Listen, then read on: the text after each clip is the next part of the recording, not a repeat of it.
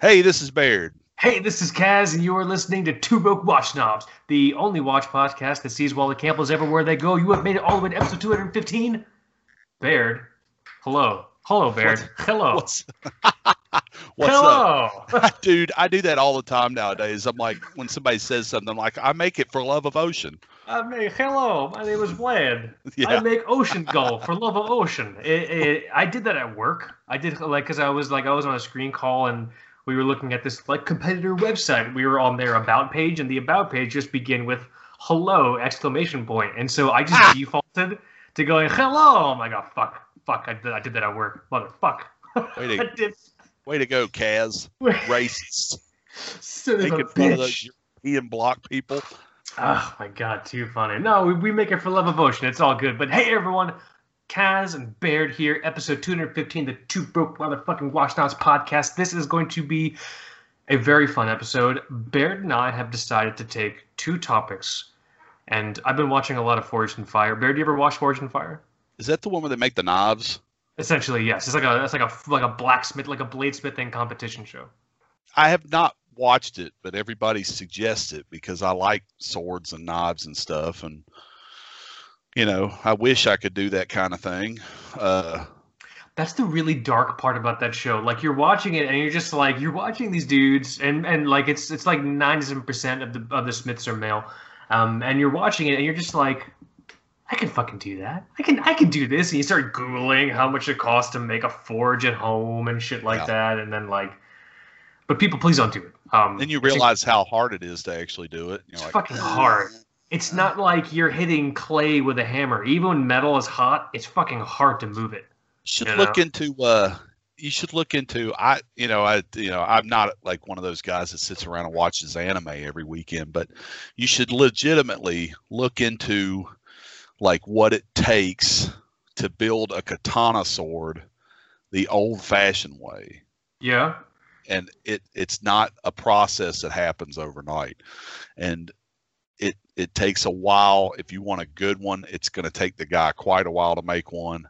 It is the greatest handheld weapon ever made, I love it. and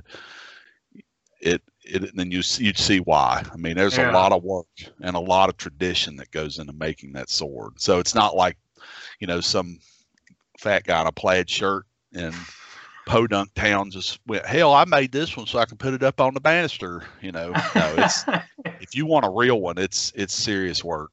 I imagine. Oh my god. There is this guy I watch on TikTok though, and he Yeah. may have been on that show at one point. I think he's Hawaiian, and Oh, he's yeah? got long hair, and he makes knives that I watch on TikTok, and those, Oh, they does are, he have tattoos? yeah. I And think I think I know who you're talking about. I don't know his name, but I'm sure his knives cost like $1 million. But, dude, I'm telling you, you talk about cutting through shit. Right? Oh my god. Like you can like let the weight of the knife come down and just cut stuff in half. Like This that. is so funny. I don't know why I have this fascination. I'm like, yeah, I should get like a knife to carry around, like a 3-inch like folding knife. And like I mentioned that to my wife, and she looked at me and she goes, "Fucking why? Like I don't understand Like why you I need a have a knife." I have a pocket knife on me every day because I have to open a lot of boxes at work and stuff. Right. So it Right. literally lives on my pocket. But I have that little Kershaw that I post in the Slack a lot with Oh the yeah. speed safe open, the Tonto blade with the speed safe open. And I'm telling you, this sucker has been my favorite knife of all time. I have to sharpen it all the time because I use it for stuff that is not supposed to be used for knives. But I guess if somebody were to come up to me without a gun at a 7-Eleven and try to hold me up, I could flip it out real quick and go, "Hey man, I'll cut you." I'll cut you back, dude. I don't know. I just love it because I do exactly what you just did. I create these like fictitious scenarios where I'm like, if I just had a knife, I would be the guy in charge in like a Die Hard situation. You know what I mean? Well, listen, everybody. I mean, that's how these companies work nowadays. They Mm. sell us on what we have in our head as an image of being macho. I mean, that's what they do. Like I am unfortunately overweight and I can't fit in a normal clothes, but I mean, I still look at the Todd Snyder catalog and go, God almighty, I do need a seersucker shirt for summer. Summer's fast approaching.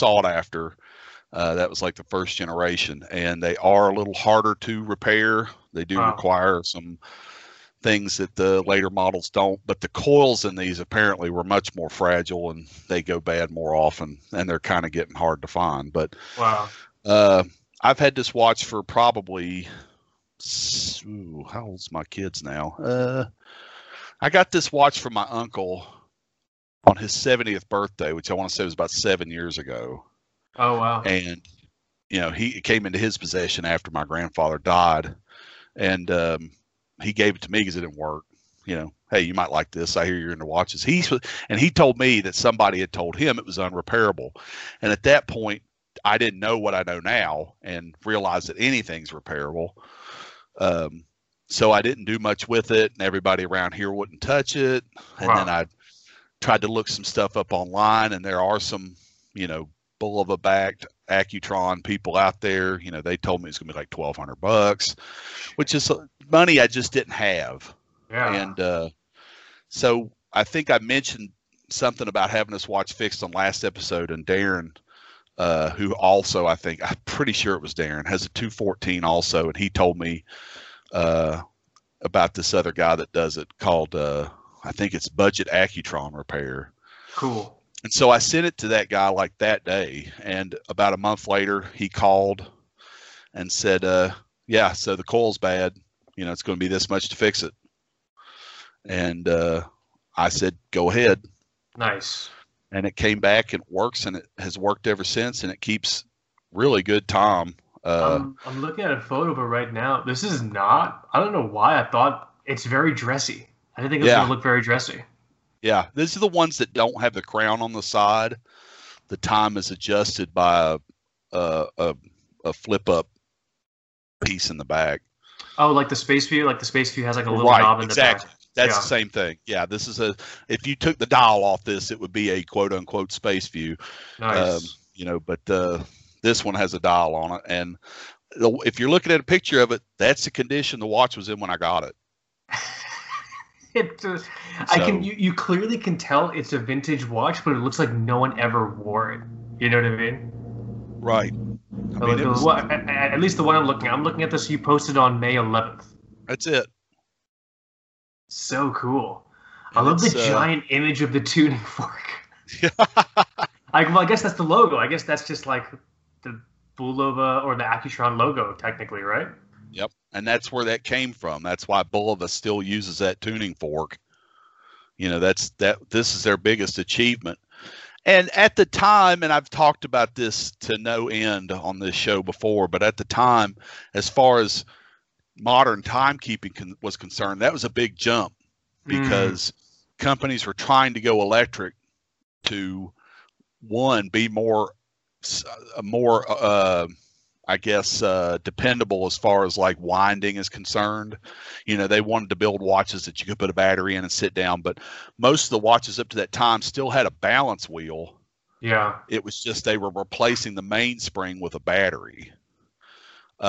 Where this watch completely did away with that, and it's completely different how it works. But we all know that then quartz came along, and you know that was it. The quartz had better timekeeping. It was more affordable. And so and sometimes I get sad that we're in that state, like that's just the best that's ever going to come along. So there's no more innovation. Well, because the problem is the watch family and watch collectors, it's if quartz snobbery wasn't a thing, I feel like we would have propelled ourselves to a new, more widely available kind of timekeeping technology, because the quartz snobbery is forcing the watch fam to be reductive in their watch taste. They're all preferring mechanical watches. If people were just in love with time-telling technology, I'm sure we would have found something or advanced to something. And it's the same way with cars too. You know, I'm a big car guy, and you know, a lot of car companies did a lot of weird stuff to try to figure out how to do the best at this or the best at that at one point in time. You know, engines were built differently.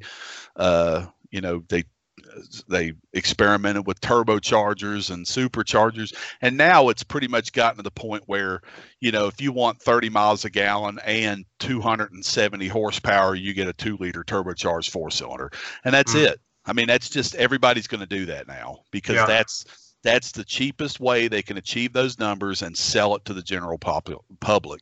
Yeah. So, you know, I sort of miss innovation like this. It's cool that it's, you know, the sad part is that because it's not mostly mechanical, there will be a day someday that it will never be repaired. Yeah. Unless somebody is still making those parts for it.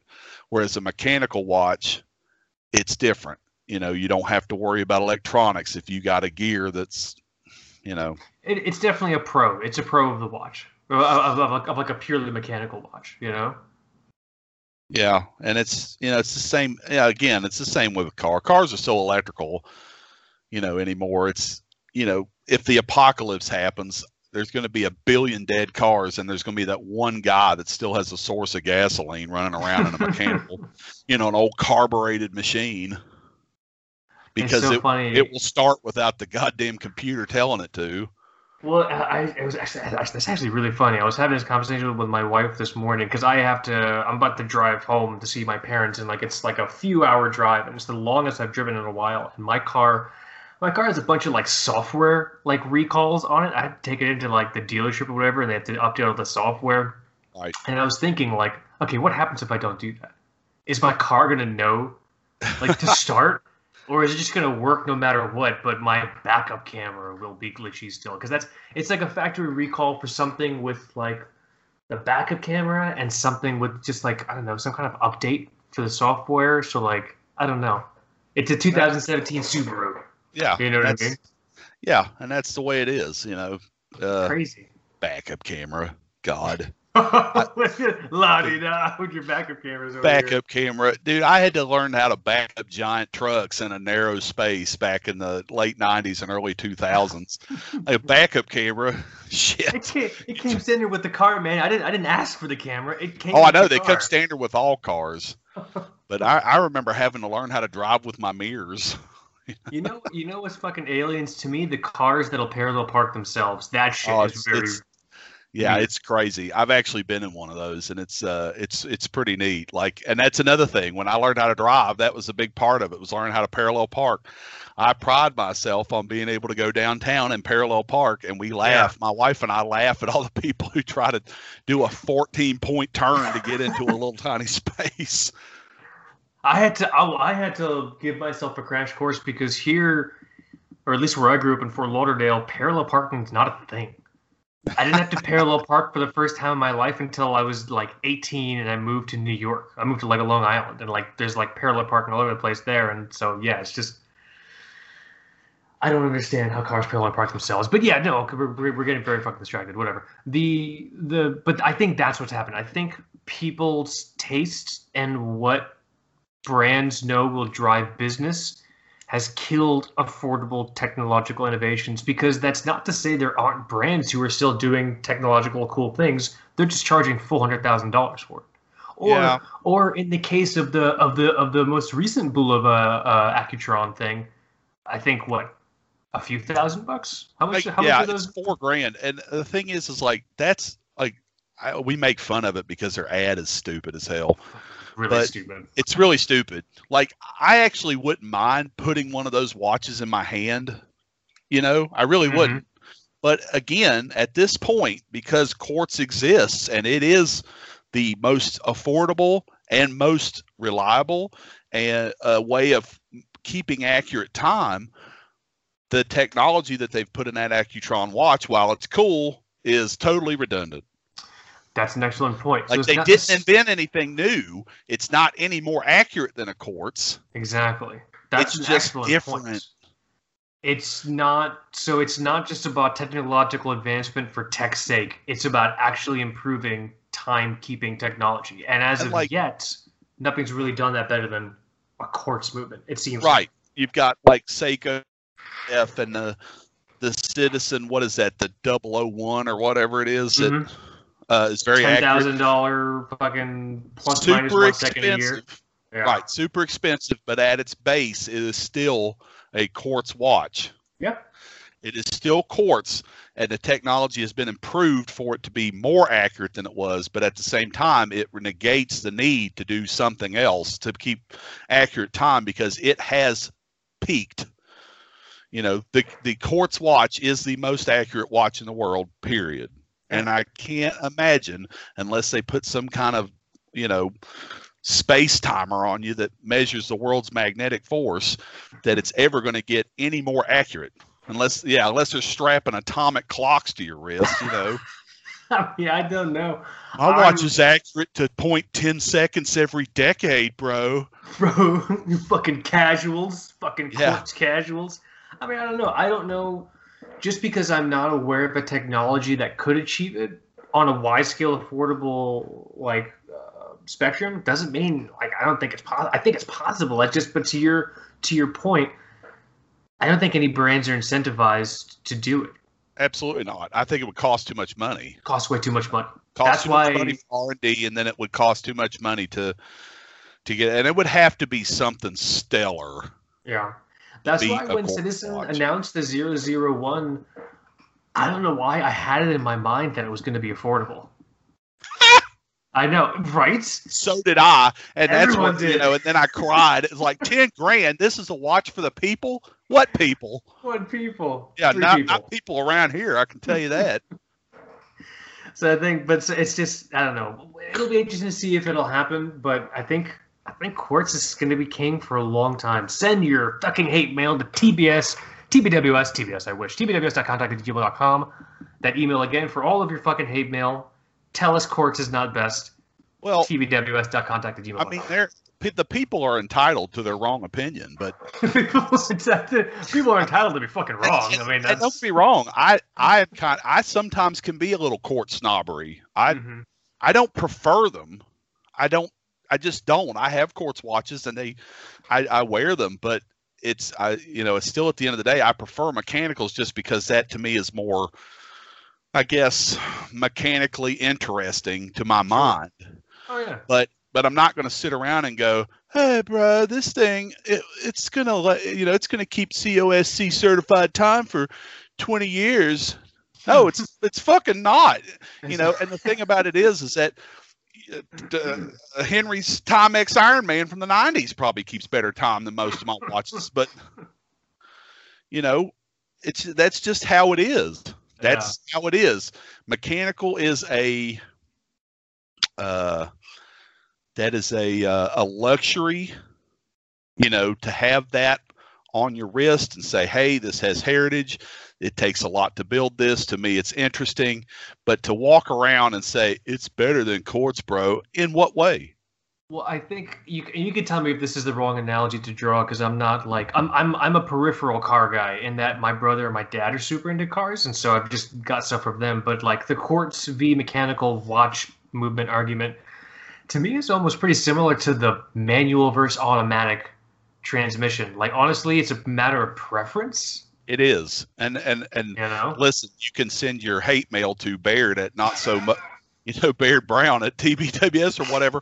But, unfortunately, automatic technology has increased to the point where nobody can match it with a manual transmission. Really?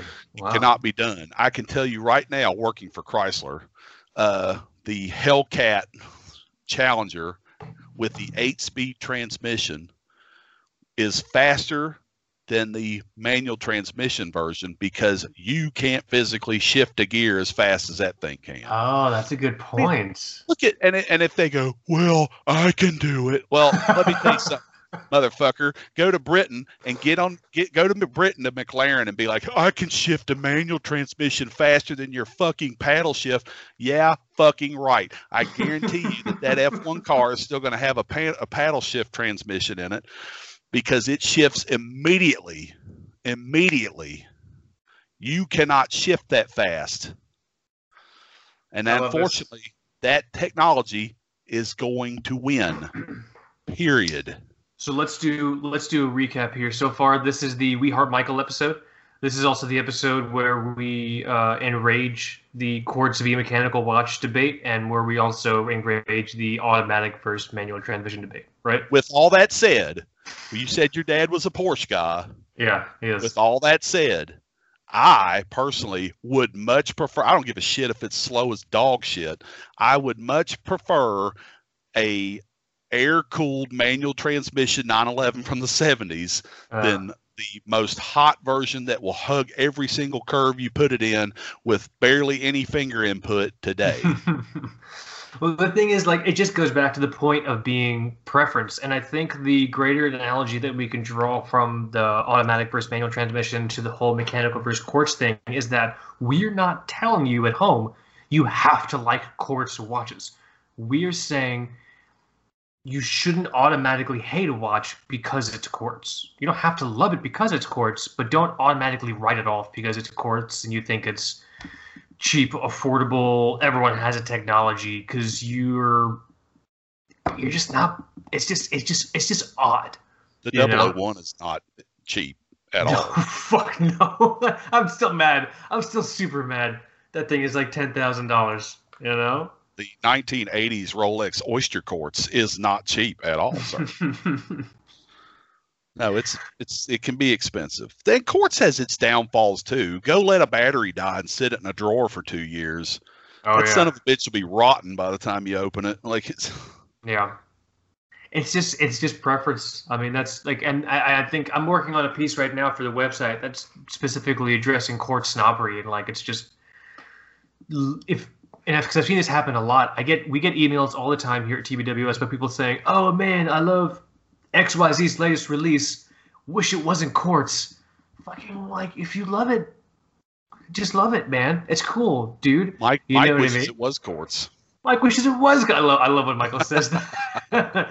Oh, this watch is great. Really wish it was quartz, because I know somewhere in the TBWS listener universe, there's a neckbeard losing his fucking mind every time Michael says that.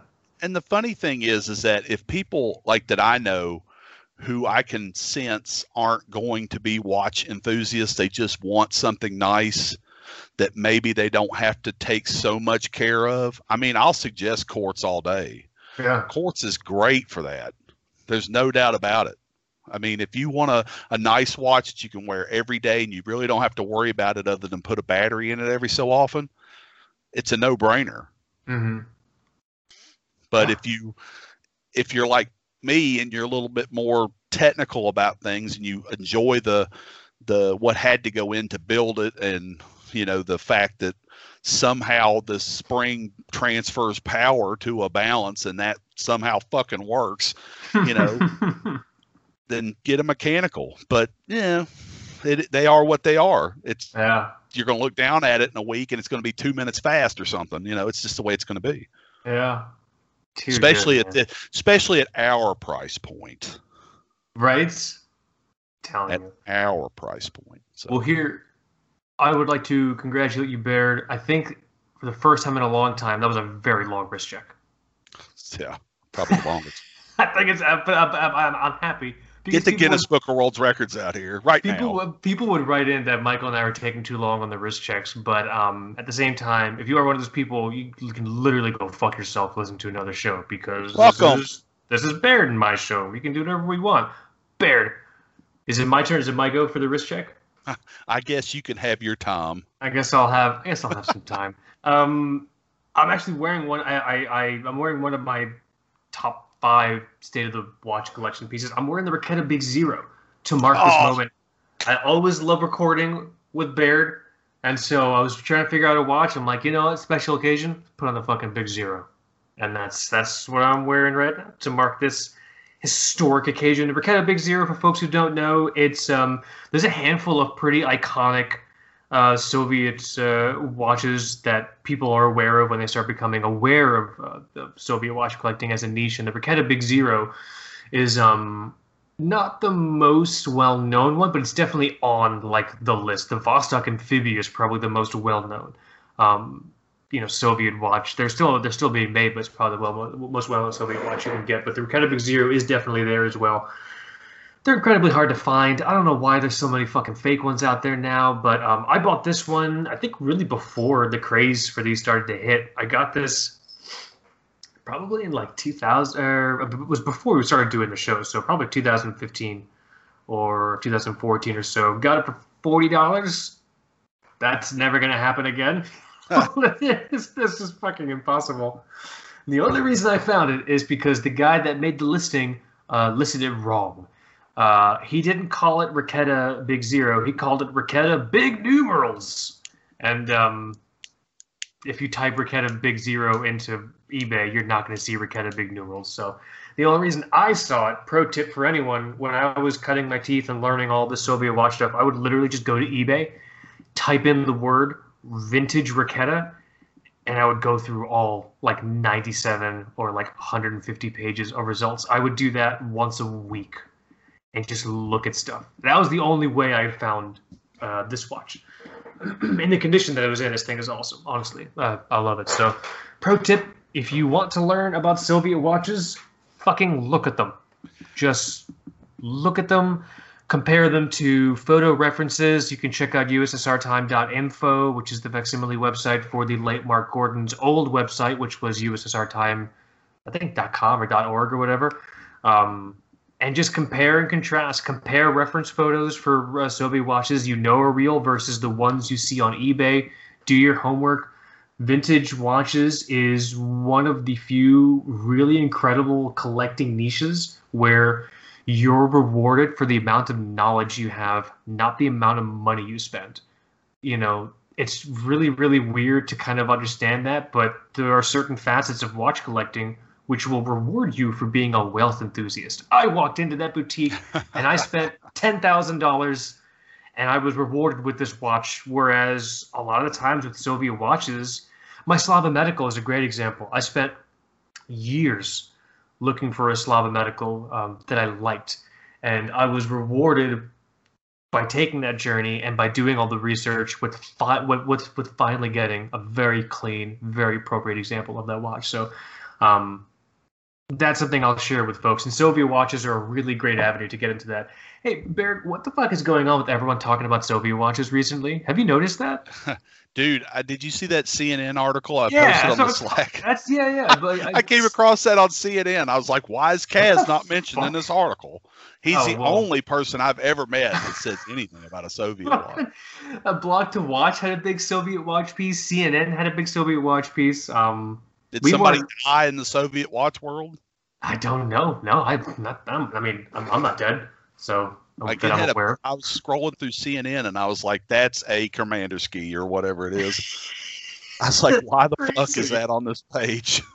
I'm not surprised that I or TBWS weren't in either that CNN Soviet watch piece or the Blog to Watch one, because we talk about Soviet watches a lot, but there are people who are way smarter and more knowledgeable about Soviet watches than like I or anyone at TBWS. We're like the Dane Cook of Soviet watches. You know what I mean?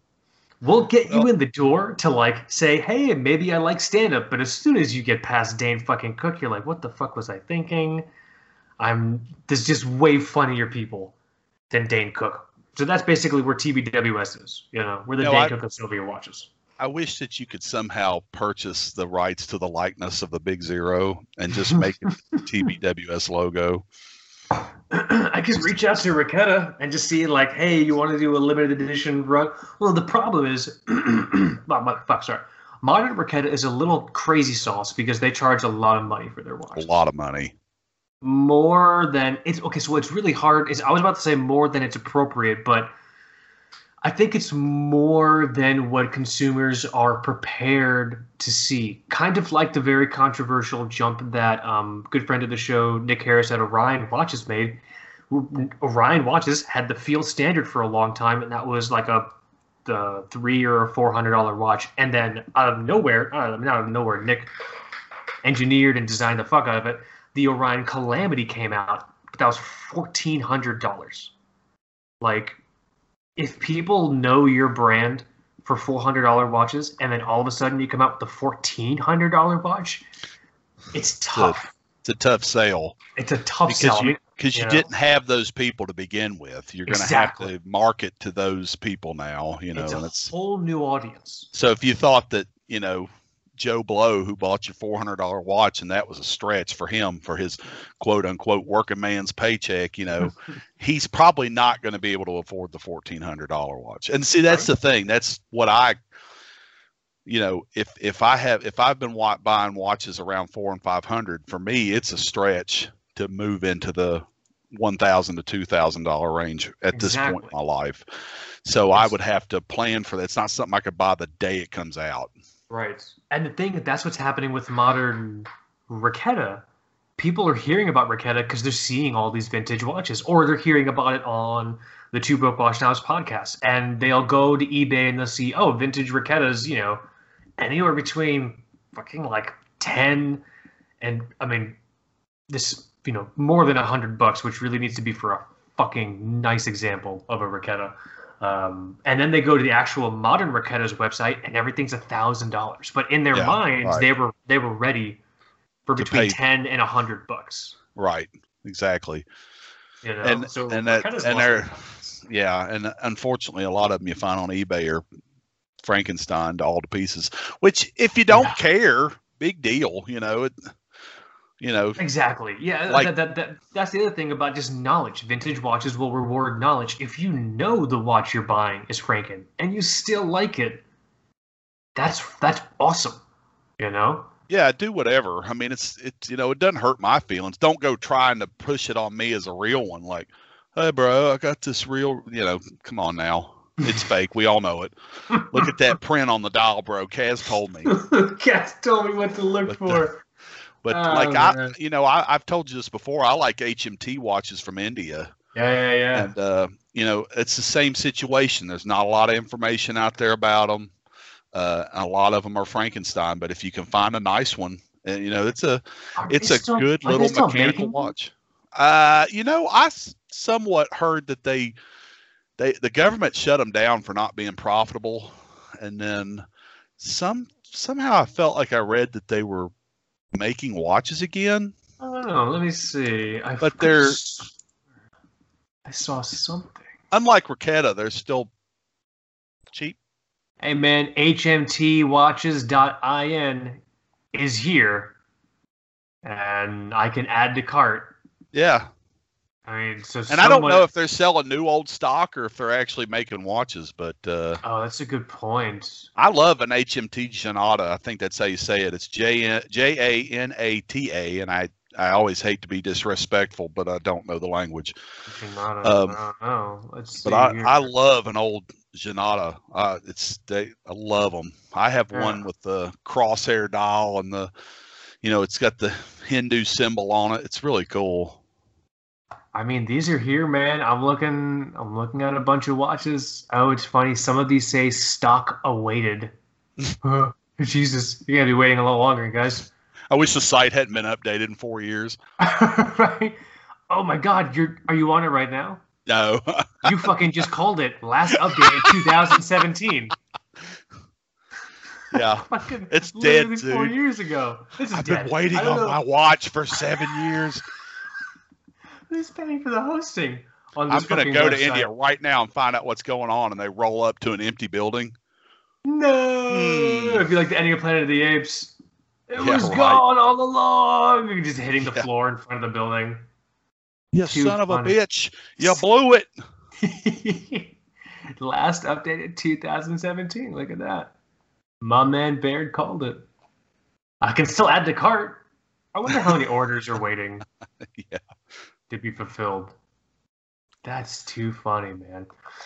What was I talking about? Talk about affordables, though. You can find those things sometimes for absolutely nothing. Yeah, and it's fun. Those original HMT movements, I believe, are based off of Citizen calibers. They are. Yeah, I think you're right. Yeah, which is really fucking cool. I always love hearing how movement technology disperses from some of its original sources and shit like that. So. Super, and that super was cool. and those were those were the working man's kind of watches. HMT was a tool company. And those were kind of like the little working man's tool. Watches that everybody could own. Yeah, I mean it's cliche, but I don't think people understand how impactful the statement of they didn't have cell phones back in the '60s was. Like that statement, if you didn't have a watch, you didn't know what fucking time it was. Yeah. Imagine not having your phone for a day. I guess you could hang out with that nerd that walked around and went, well, that's east to west and the sun's there, so about 3 o'clock. Like, fuck you, Darren. I got an HMT.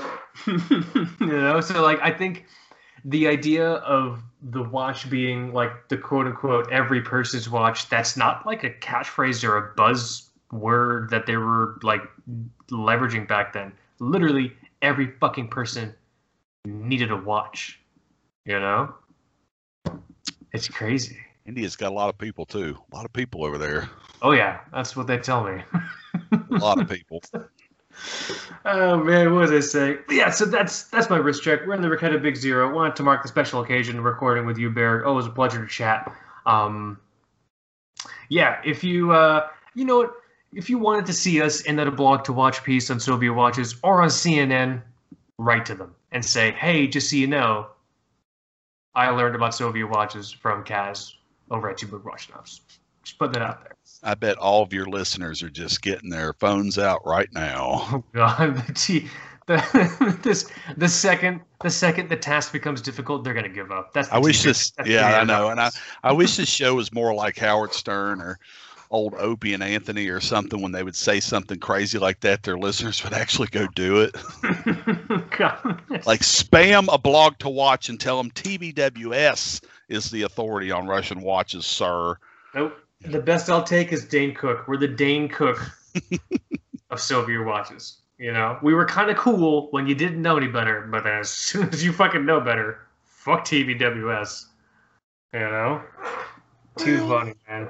He said Halios was overrated. I don't know about this Kaz guy. That wasn't a very popular statement on the forums, and I really want to be cool. You know, I don't value opinions that don't make me cool. I don't know about his. I don't think Kaz is that guy's real name. I don't know if we can trust this guy, man. Telling you, dude. But yeah, that's my wrist check. Kaz, awful weird name for a white guy. I got news for you people. It's funny. I don't post I try not to. This is really fucked up. No one cares. But I try not to post actual images of my wrist on the Instagram anymore. Because I always get an Instagram message or a comment "Whoa, I thought you guys were white." No, super not. Black sheriff. A black sheriff. That's literally the reaction. A black sheriff. Too good. Yeah, no. Two Broke Watch Snobs are two overeducated, first-generation ethnic American minorities. That's just how it goes. Sorry, guys. And remember this, listeners. They want you to believe that immigrants don't improve the United States of America. I think the other way. We are the only punk rock watch That's podcast right. out there. Yeah, if you want to listen to some boring guys talk about watches all day, go listen to one of those other podcasts. They'll sit around and tell you about whoever in France is sitting around on his bicycle on a hill designing his watch. They have their place, but every now and then. I'll tell you that watch sucks for this reason. I do like that about the Two Broke Watch. We were just talking about a watch in the pre-talk. I do actually really enjoy that about the website. The website's going through a redesign, so it's going to change visually, folks. So keep an eye out. But I love the fact that we have no fucking issue saying if a watch is bad, in a review.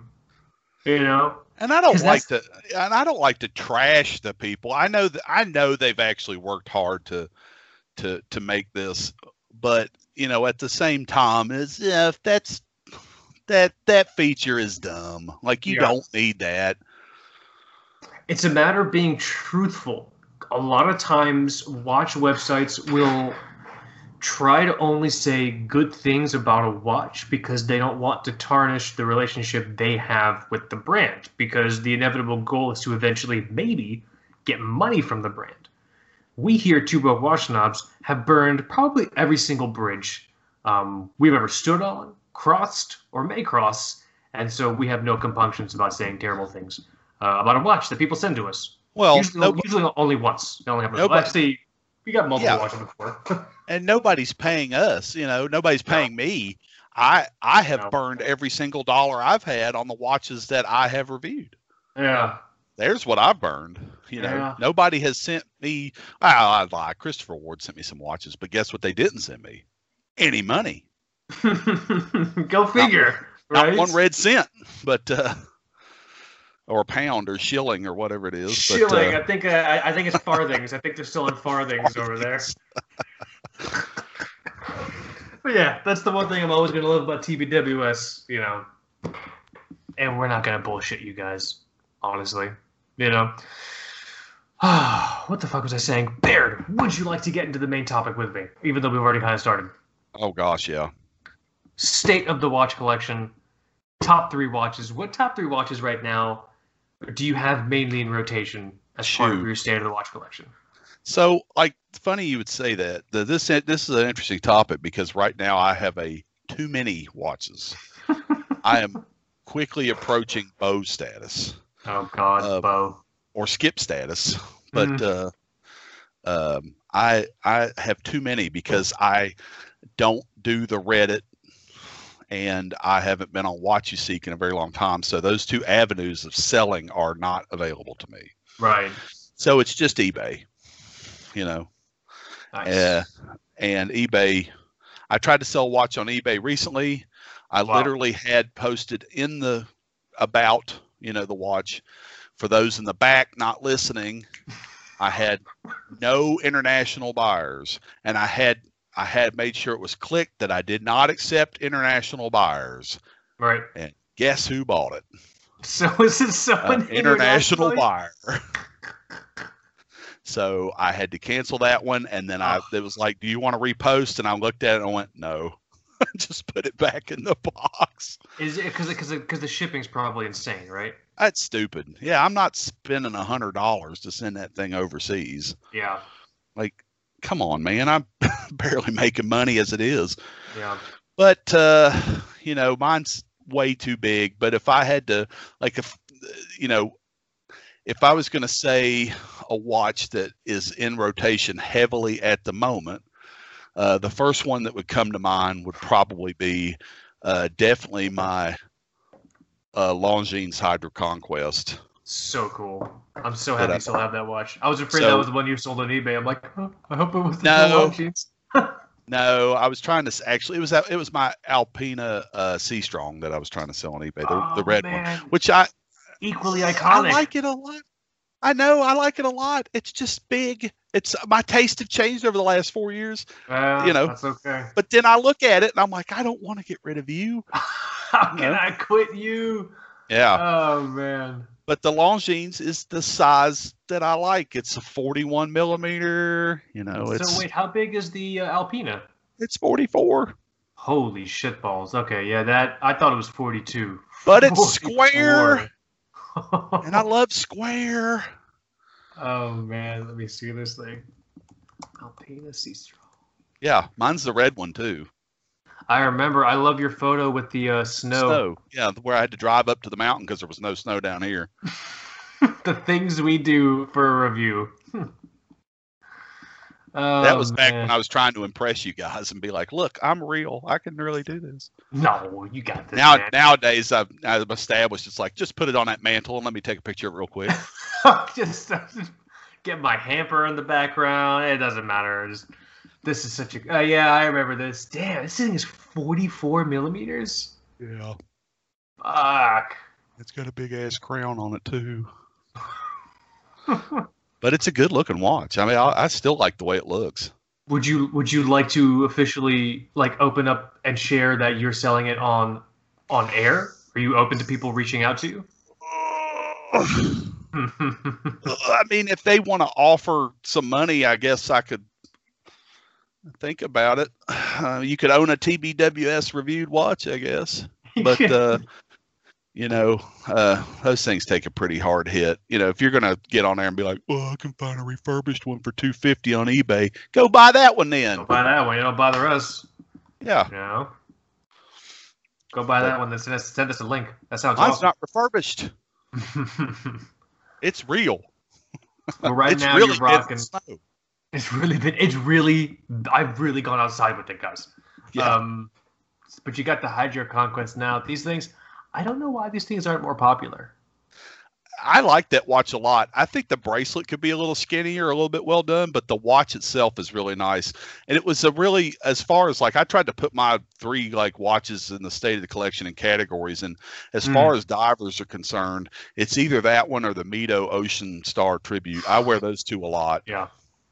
That's a good one. And they're just different feels. The Hydra Conquest has a more modern diver feel, and the Ocean Star is a more classic vintage diver feel, So it's just kind of depends on what mood I'm in. And your Hydra Conquest has this one where the hour hand has almost like a diamond shape. Yes. Yeah. Nice. So mine's cool. the 41 millimeter ceramic Hydra Conquest, the newest version, in black. I remember now. Man, so cool. And it's a good looking watch in person, and it's got I was wearing it on my arm yesterday when I was driving the truck around, and I walked in the house and it's glowing blue. Everything.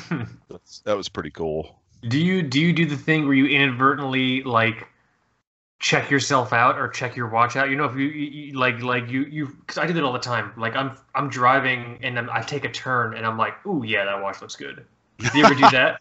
I drive when I'm driving home. Sometimes I'll be stopped at a stoplight and the light will catch me and I'll go, God, what a great photograph. Too bad I can't take it. Too bad I can't drive and shoot a photo at the same time. Don't do that, by the way, people. It's very dangerous. Don't take wrist shots and drive. You can drink and drive. That's fine. Jesus, I'm joking. Don't drink and drive. Don't drink or take wrist shots and drive. Kaz told me to drink and drive. Kaz told me to shotgun a beer and do some whippets in 7-Eleven and then go drive.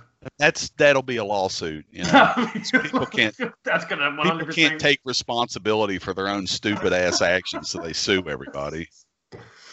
Oh man, I'd like to make it aware for any lawyers listening that this is a satirical show and everything I say is satire. The gel packs that come in shit.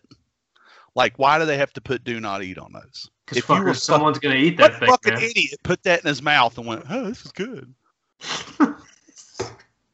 It's the texture, guys. This is just natural selection that we've lost. That's what it was. But then law removed that natural selection. So law and modern medicine.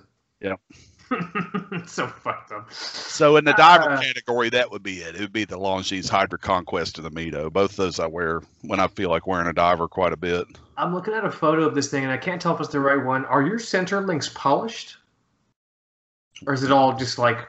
Yeah, it is. Yeah. How do you feel about that? It's pretty... I know Michael has opinions on that. I know some folks do as well. Do you like it, or are you indifferent? It seems like a lot of the watches I've had over the years have had polished center links. Yeah. I used to have a Christopher Ward Trident so cool. 60 the second generation one, and it had polished links. And then once upon a time I had an Invicta Pro Diver, and it had polished links. Yep. It seems like everything I've ever had with an Oyster bracelet, my wife will kill me. Oyster bracelet. Oyster. I love it. Yeah, she gets on to me all the time for that. She's like, it's not moisture. But it seems like they've all had polished links, and they do take a beating. There's no doubt about it. Like, but I think what was it, Dr. Watcherman in the Slack? He put up some stuff I actually wanted to try to like polish that stuff out with a cloth, not Cape Cod. He said those are trash, but I can't remember what he said. But they do take a beating. There's no doubt. Yeah. Like especially on the side, like the back side of your wrist that's on the tabletop. The side that's facing you is always nice and shiny, and then the back side will look like trash. Right. But I mean, that's part of it. I think I got over that a little bit as I got older, just because it's like a car. I've got a buddy who won't drive a car because he's afraid it'll get a scratch on it. Well, what fun is that?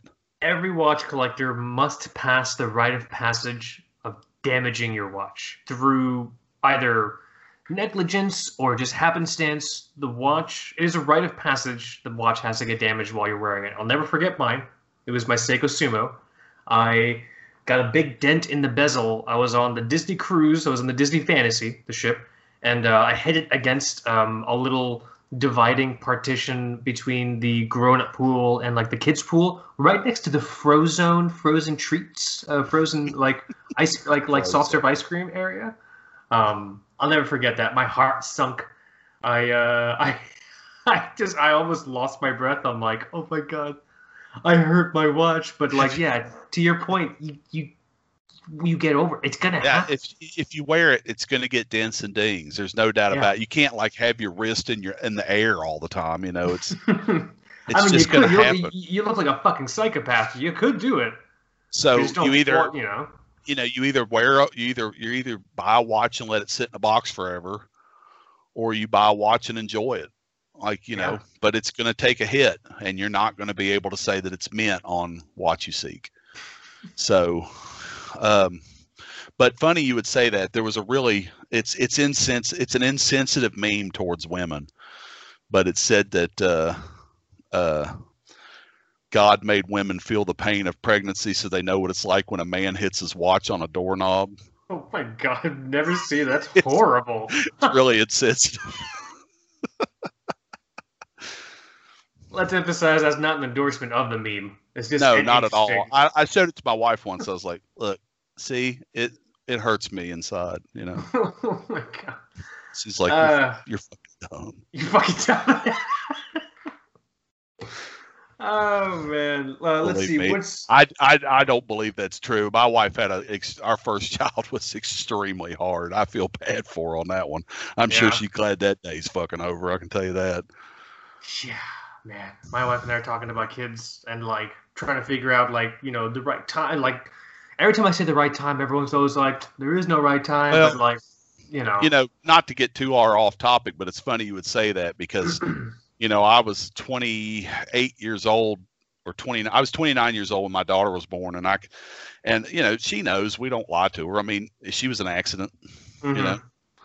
But if it hadn't been for that accident, I probably wouldn't have kids to this day, you know, because it's never going to be. I sure as shit am not financially stable enough to, you know, pay for these kids. But they're here, so you do your best.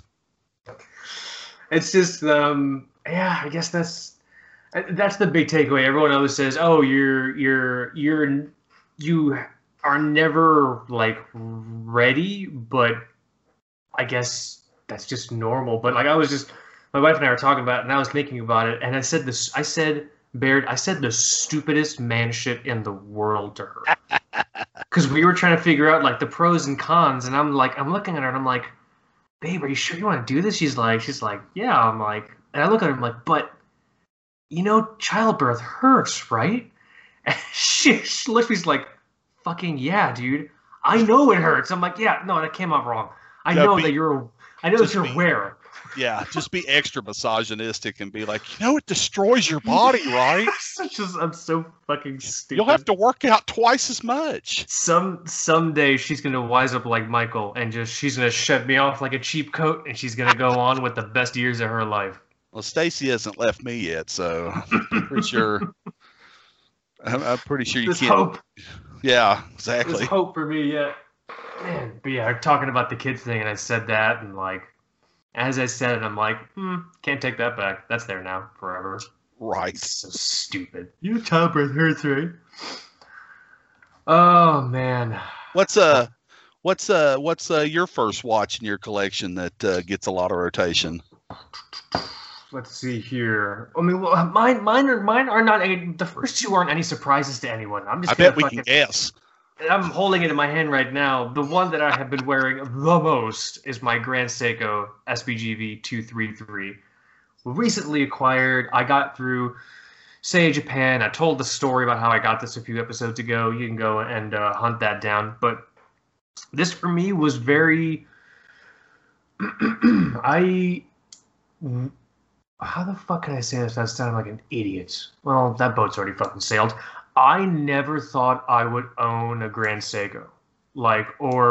I never thought I would be at a place in my life where like work is really great, you know, like personal life is really, really great, and that the purchase like made sense. Like everything aligned and it felt logical. You know what I mean? Which is, I think, what I'm trying to look for in the whole having children argument, but I guess that's just not how having children works. But it worked for the watch. It was the right time for the watch. And ended up getting it through Say Japan. And it got here from Japan. I didn't buy it from a USA dealer or anything like that. And this thing is perfect. It's a 9F quartz. Yeah, it's a quartz. It's a quartz Grand Seiko. You can all literally go to hell. because people are just like, oh, if you're gonna get Grand Seiko, you gotta do spring drive. No, you don't. You can do spring drive. You can do whatever the fuck you want, dude. Yeah, you know we were talking about quartz earlier, and you know, and the 9F came up, and I figured this was going to be one of yours, so I saved it. But you know, we were talking about how quartz is the pinnacle of the of timekeeping accuracy and longevity. But you know, that's what they're doing with quartz now, is that you get watches like the 9F that want to be a little bit more accurate, or have that deal you were talking about with the really smooth tick. Yeah. So if you put it in slow-mo, it's not like a Timex where it bounces back and forth for a second and stops. You know, it just moves to the next. Dude, I've had marker. this thing for months. It hasn't lost a second. Yeah, right. Exactly. That's insane. You know? That's insane to me. Plus minus 5 seconds a year. And I'm pretty sure the 9, of course, is that. And the cool thing, you know, and that's the other thing. Of course, you know, it's obviously you're paying for this, but you know, the quartz movement that's in that watch is not like something you're going to find in a $10 watch. You know, it's not like a no jewel $5 Biota. Exactly. It's going to be something that can be serviced if it needed to be, and have that longevity that you look for. That's actually a really cool potential, like either TBWS site topic, episode topic, or both. Not all quartz movements are made equal. Absolutely not. Just like not all mechanical movement. Just because it's mechanical doesn't mean it's automatically like fucking awesome. Some mechanical movements are just dog shit. And I think and I think like a lot of people when they think, oh, you're paying $3,000 for a quartz watch, well, it's that movement costs $10. It doesn't. No, it does not. The case. You know, they're not putting a fucking made in Malaysia, plastic geared turd in there and being like, oh, look at this dumbass, he's gonna buy this watch. That's not the case, bro. Yeah, 9F quartz plus it's titanium. I mean, everything about this watch, the price just made sense. Plus, like I said, I got a great deal on it from like Seiya Japan. So I will encourage anyone and Seiya Japan has no idea this fucking show exists. He has no idea the fuck I am. I've just bought a couple watches from him. This is not an endorsement. Anyone in the United States considering a Grand Seiko or an Orient Star or even a Citizen Campanola or even one of the Citizens, like the cool like washi paper dial pieces, check with Seiya Japan first. Even if he doesn't have it on his website, email him and ask. Because he's gotten me watches before that weren't on his website. Because I think he had those cool, like, what are those, Citizen Chronomasters or whatever? Yeah, he's got those on there. That's a nice watch. I'm not a big Citizen fanatic, but that's a good-looking watch. It's not bad. It was between my Grand Seiko and that watch. Those were the two I was flip-flopping on, and I chose this watch, and I know I chose correct. I mean, if I were you, I would have gone with Grand Seiko because you've talked about that watch forever. That's the thing. Like, it's also a very sentimental purchase. It's like very big fucking deal. But yeah, go through Seiya Japan. You're most likely to get a much better price. Try not to say too much on a Grand Seiko outside of the U.S. if that makes sense. That's all I'll say. You know what I'm saying? Yeah, and like you said, he can get the ones that you can't get here. Even if it's not on his website, he could possibly, because he's a preferred vendor for Orient, for Citizen, and for Seiko. So check out Seiya Japan. I'm telling you. Get me that cool Godzilla ones Grand Seiko did a while back. Are they sold out, or they still have some? It was like I think it was a limited edition. It was to celebrate Godzilla's 70th anniversary or something. So cool. And the funny thing I thought was that they were like celebrating Godzilla's 70th anniversary, and I thought they would have used the 1954. Maybe it's the 75th. I can't remember, but I thought they would use the 1954 Godzilla as their logo, but it was Shin Godzilla from 2016, which that's cool too. Did the watch come out in 2016? It might have, or right around that time. It may have been. I can't remember what it was designating. The Seiko building was in the original 1954 Godzilla, and that's one of the buildings he knocks over. So. Funny. That's the tie into Seiko. I can't remember what it came out for. Some kind of anniversary, but nonetheless, it was red. It kind of looked like the skin of Shin Godzilla from 2016, kind of that reddish, scarred skin. Yeah, it's really cool. I'm looking at it right now. They probably did that because, honestly, like the modern licensing owners of Godzilla probably asked for the most updated version of him to be on the watch. You know what I mean? Yeah, probably. This thing is pretty badass looking, actually. I never took a good look at this thing. Is pretty sweet. This thing looks big. Yeah, it probably is. It never fails. I'm like, I like the look of that watch, and then you get it, and it's 50 millimeter. Like, Hello, Invicta. Let me see. How big is this son of a bitch? Fucking. No, blah blah blah. Oh my god, dude! Fucking come on. just Come get on. to the specs.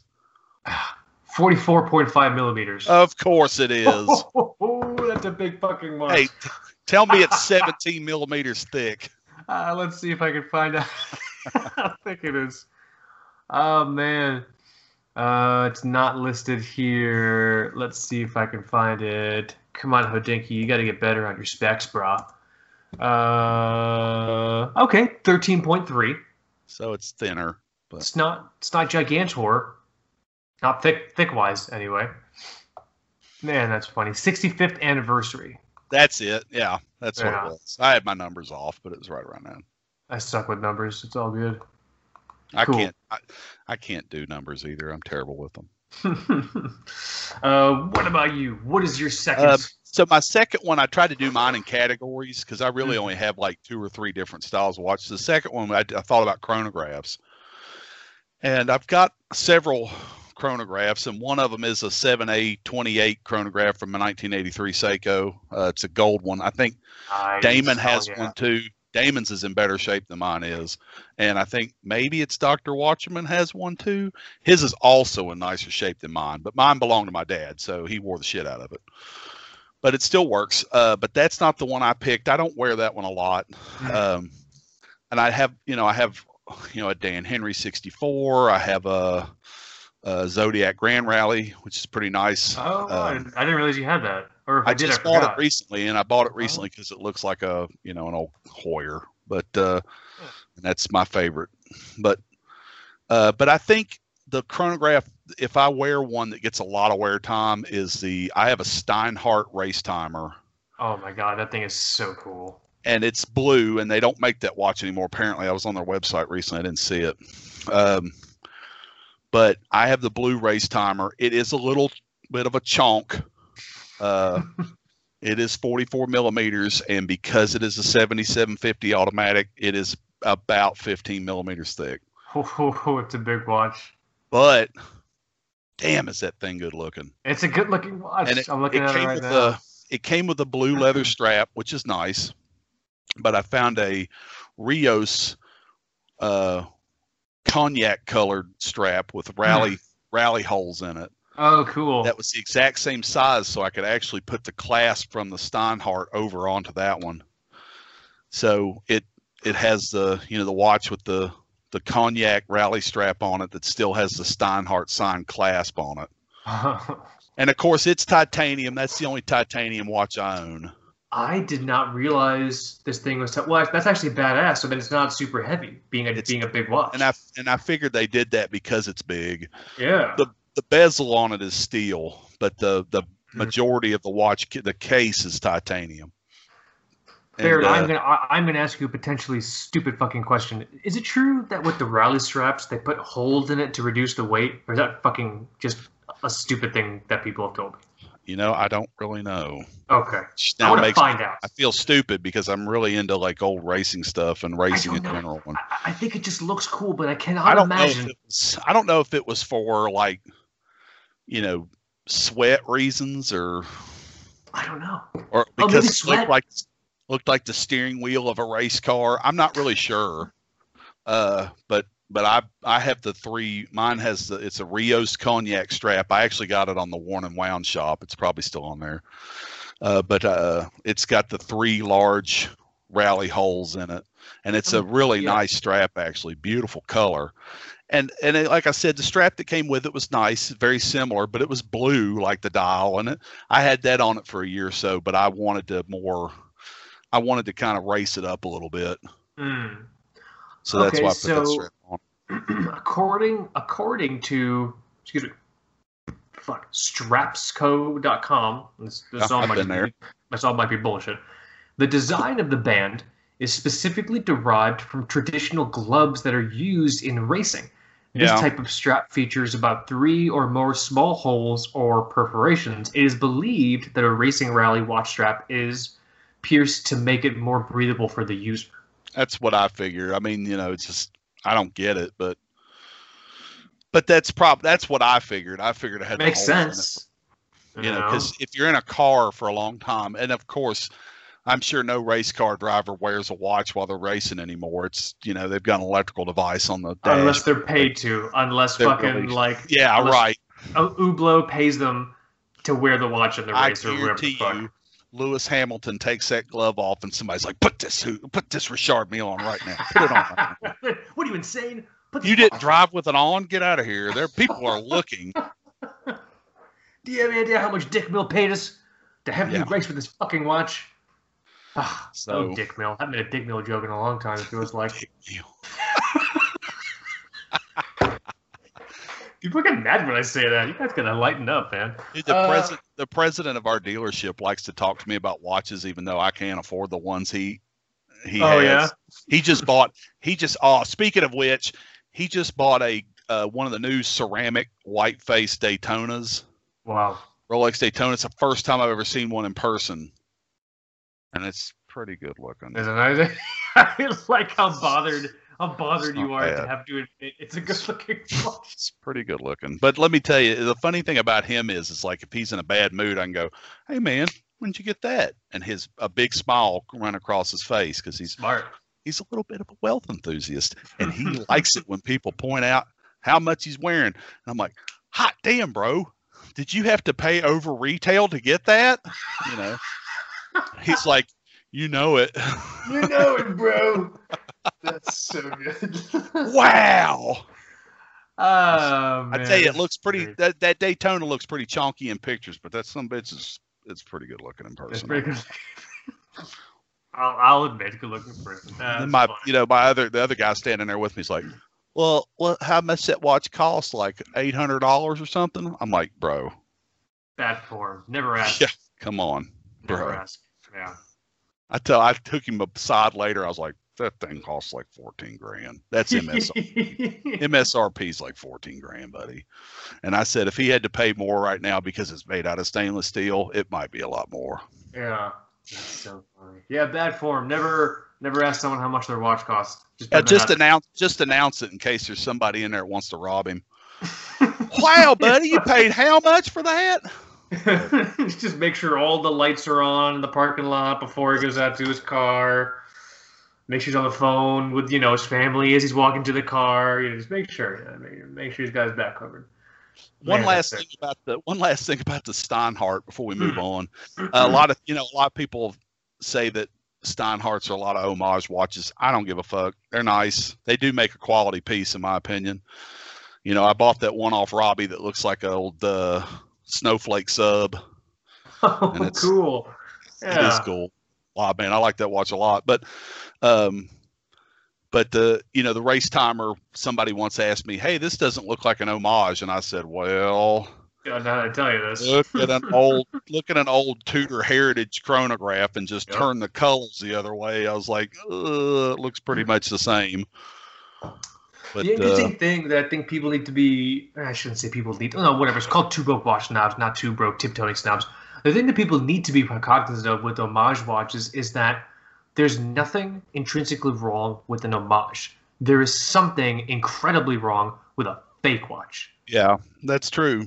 If a watch is like, it says Rolex on the dial and it's clearly a fake Rolex and you buy it, that is a problem. But if it's honestly like a Squale or a fucking Steinhardt and it's basically an homage to Submariner, I don't think there's anything wrong with that. A lot of people would tell you that the Submariner was an homage to the 50 Fathoms. Oh, that's funny. That's getting super meta. I love it. So, eat shit. Rolex. Eat shit. Eat shit. You're wearing an homage to a Blanc Palm 50 Fathoms. Oh, that's so good. That's a good one. You can't fault them for coming out with a design that became kind of like, the thing that.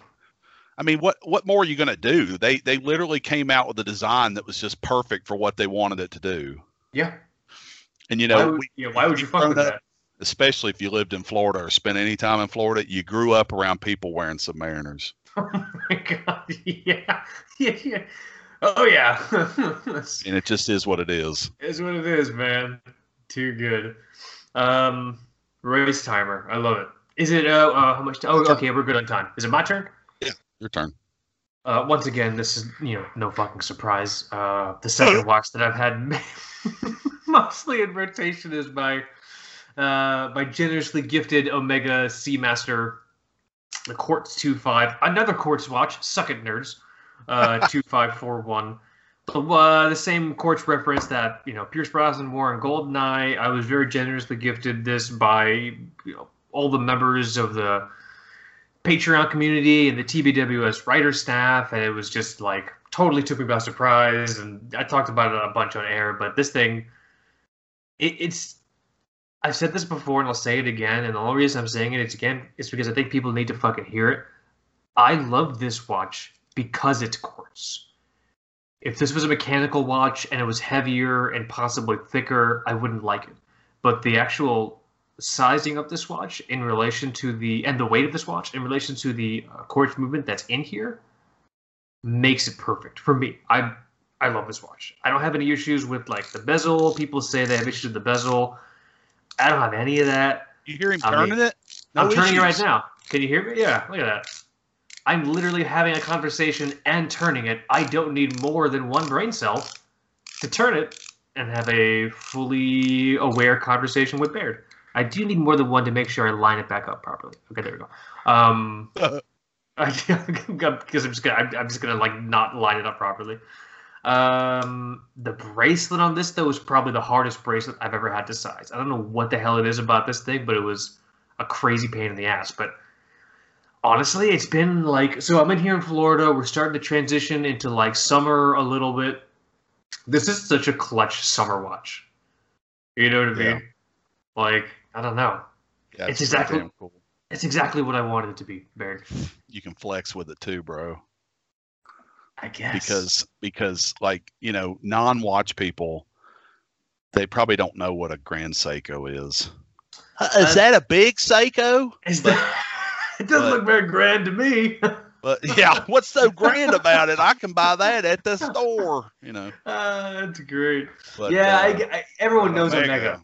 Yeah, an Omega Seamaster, particularly that kind of brand, because now most of your people are our age in their 30s or 40s, so that's the Omega Seamaster you saw for 2 decades, so that's that thing's an icon. Yeah, to me anyway. I mean, it's just interesting because this is my like dive watch peak. I don't feel like I need anything else. You know what I mean? And it's cool too because I mean, to me it's cool because I've kind of gone into this like this is going to sound stupid, but for some reason I've been looking for watches from like the 80s and 90s. Mm-hmm. And if you want one that doesn't look like a gaudy piece of shit, Pickens are slim. Mm-hmm. But I'll tell you this, and this is a quartz watch that I've actually been looking for. I actually wouldn't hate to have a this next word out of my mouth is going to be hard to say.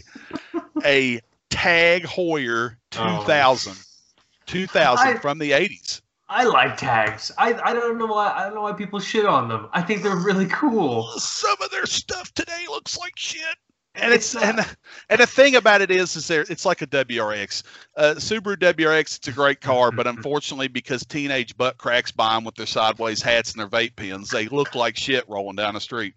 I love how much hate mail we're gonna get this episode. I'm super jazzed.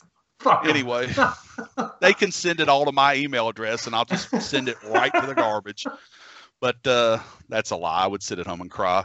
But I guess they're so mean. But they are quite cruel. People do tend to be quite horrible. I'm looking at a photo of this right now. The Tag Heuer 2000. And I like the early ones too that kind of looked like a Tag Heuer 1000. But anyway, let me tell you something about this particular why I'm looking at one. It's a quartz watch, and it was an iconic quartz watch this time. That was like the quartz diver in the 80s. Wow. A lot of people had those. And I kind of want to have one. I love that shitty old bracelet on it. God. What's the market look like for these? Is it tough? Well, you can get one that's like in okay shape that runs for probably, $400 to $600. Okay. Certain references are a little higher, especially if they're in really good shape. But so it's not bad. I just don't have the money for one right now, and it seems like I can't find one. I bid on a few and lost, but that's a quartz watch, and it's kind of cool. It's got that kind of I don't know. I saw a bunch of those when I was a kid, and the more I read about them, they sold like hotcakes. That was like one of the divers to have, affordable divers to have at that time. This is pretty cool. This watch was never even on my radar. It's just I'm just going through. It just looks like there's so many different. Yeah, there's a lot of references, and yeah, they made them for about 20 years because that's what that's what became the Aqua Racer. Okay, I can see that. Yeah, that's the watch that evolved into the Aqua Racer. They dropped the 2000 name in like 2005 or something. So do you so do you not like the Aqua Racer? I don't like the Aqua Racer as much. Cool. The thing about the 2000 is they're smaller. They're not quite as big. The Aqua Racer is a little bit bigger, which I can understand. Also, that watch was made to be a quartz watch. And there aren't automatic versions of those back then, unless it was like a chronograph. If it was a Tag Heuer 2000 chronograph, then it might have had automatic in it, or a mechanical. But like the Aqua Racers today, you can still get in quartz, right? But they also offer in an automatic. And back in the day, the Tag 2000 that I can find, not offered in mechanical. That's a great point. Wow. Just quartz, and that's the thing. If you're looking at 80s. It's going to be quartz. I'm sure there were a lot of mechanical watches that came out in that decade that were cool. I like Sonny Crockett's Ebel or Ebel, or however you say that, from Miami Vice. I can't afford it, but that particular watch was made to be quartz. That was its thing. So let's do this. Anyone listening, if you have a Tag Heuer 2000 that you're looking to sell, also hit up Baird, right? Yeah, and maybe in a month I can buy it. Maybe you can trade your Alpina Sea Strong for one of these. Hey, right? Would you like to trade this giant hunk of metal for your little tiny watch? Thanks. If we're talking monetary value, if some of these watches are only going between $400 and $600, I mean, it kind of lines up, right? And that's the hard thing also about looking for tags online is they had that watch. The 2000 came in a women's size, which was really small. And it came in a boy's size, which was like a mid-size. I'm looking for the 40. I can't remember. It was like between 39 and 41 millimeters was the men's size. I don't want the little tiny ones because I have the wrist of a tree trunk. But that's. I don't know why I've been so attracted to that watch lately. I have no idea. I don't know how I can better articulate this. It's nothing special. Nobody gives a shit about it. But I don't know. And they're hard. Apparently, they're hard to fucking fix if they break. But oh well, because they have some kind of weird ass old quartz movement in it, and I mean old. Well, I mean, I don't know how better to articulate this, and I mean this in the best way possible. I see this thing, and this thing is so you. You know what I'm saying? And the sad part is I feel like I might get it and not really bond with it. But like to look at it, it's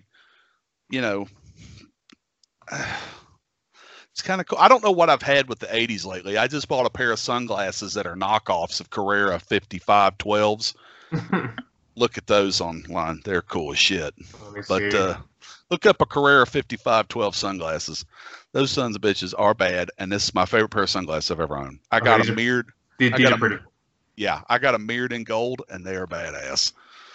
Okay, so what we got to get you these sunglasses. We have to get you the Tag 2000, and we got to get you a Lamborghini Countach.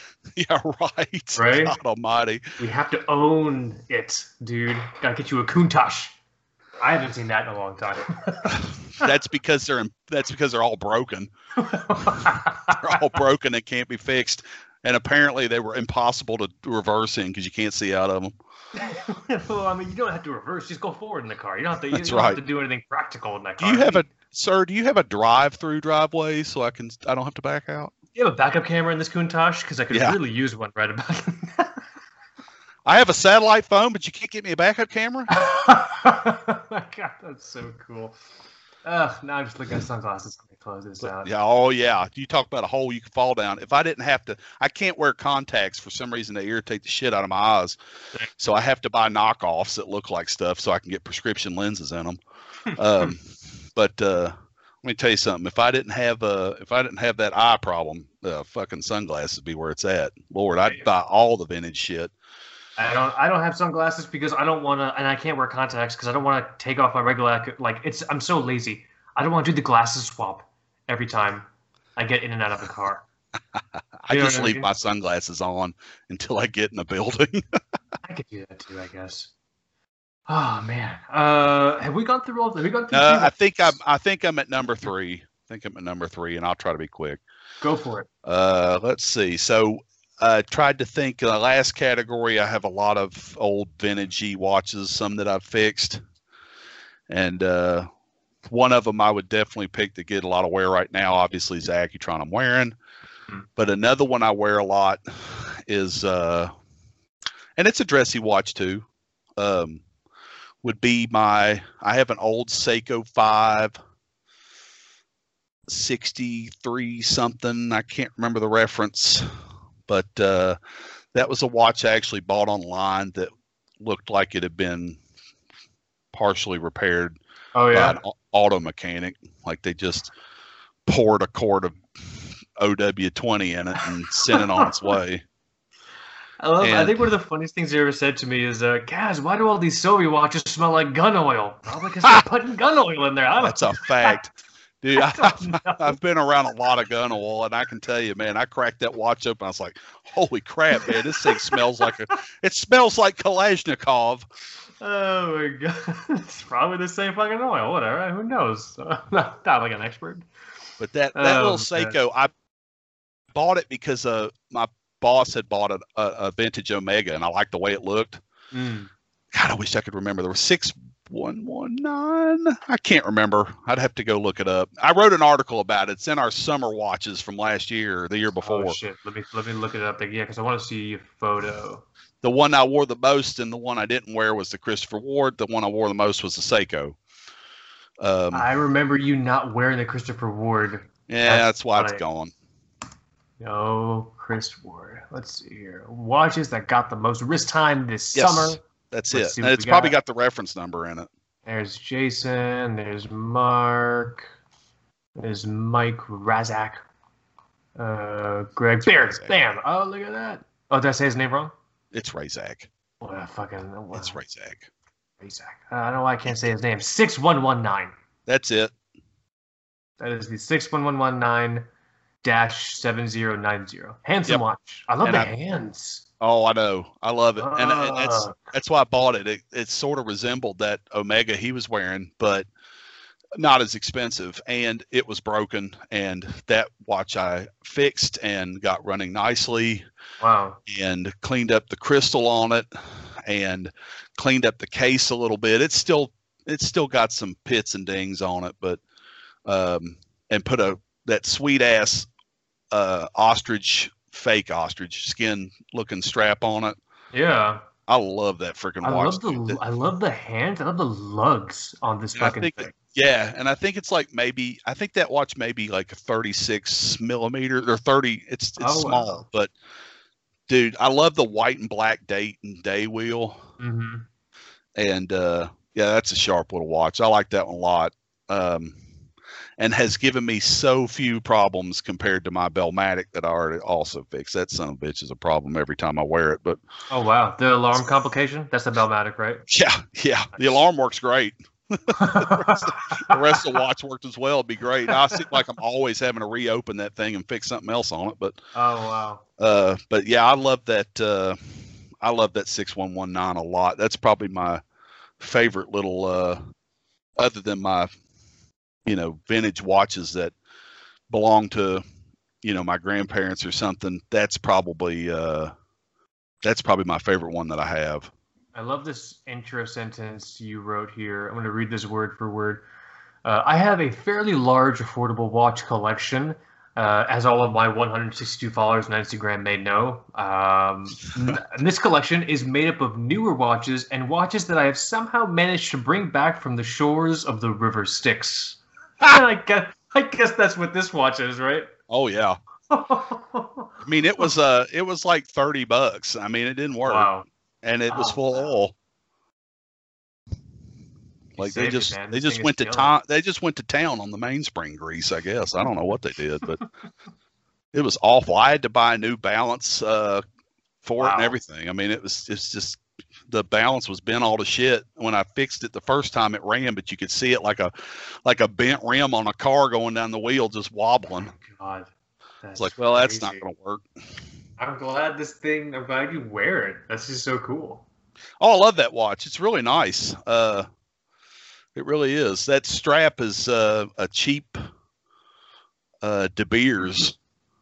Oh yeah.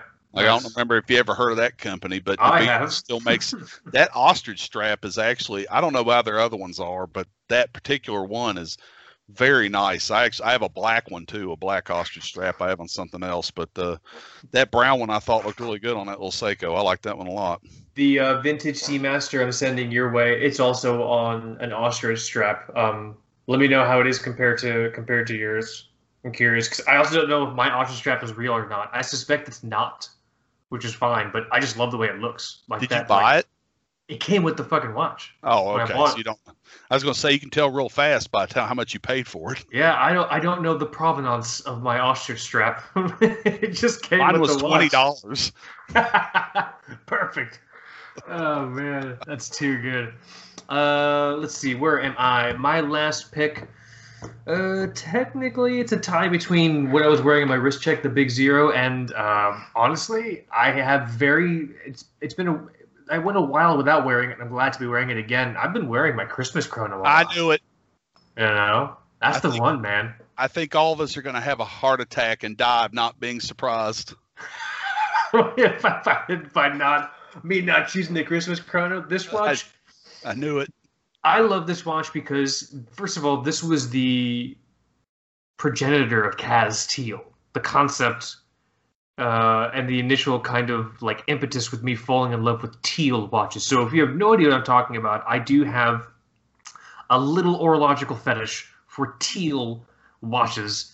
My Grand Seiko is teal, Christmas chrono is teal, my Orient Star Diver is teal. I'm tinkering with maybe getting another fucking teal watch, and there's just something about the color. I don't know why. It's just, it connects with me very well. Plus, as a brown man, I don't know why. I think it looks really good on my skin. So I always gravitate towards pops of color. So this one in particular is it. And I've been wearing it a lot recently because I realized it hasn't seen the sun in months, and it's a solar quartz. And so I'm like, okay, fuck, I gotta probably get this thing some sunshine. You know? I still don't want it to die or whatever. But yeah, I've been wearing it a lot, and it's been good. And I still, even though the first two watches I mentioned, actually, you know what's funny, Barrett? All my picks are quartz. It just occurred to me. Even though the first two watches I mentioned are incredibly high quality and, you know, they represent very, like, expensive watches just in the whole thing, my Christmas chrono is quote-unquote cheap watch. I think I paid $250 for it. It is limited edition. You can't buy them anymore. They only made 1,000 of them. But after wearing these two watches, my Grand Seiko and my Omega, for so long, I can still put on my Christmas chrono and just fall in love with it again every time. You know what I'm saying? You know the feeling? Yeah, and it's kind of, I was just thinking about this because you said all yours were quartz, well, all mine were mechanical. So yep, you buy what you like. You know, that's so fine. there you go. You got your best of both worlds, I guess. Yeah, for me, third in rotation is definitely the Christmas chrono. So, damn, so cool, man. Can we talk about like 28th and 29th in the rotation? Yeah, sure. I mean, I have to get rid of. Honestly, I have to get rid of stuff because I've gotten to a point where I'm getting very much in touch with stuff that I like, but I can also live without. You know what I mean? I think that's the best way for me to kind of get on the path to paring the collection down. Like stuff I like, but I can live without, you know?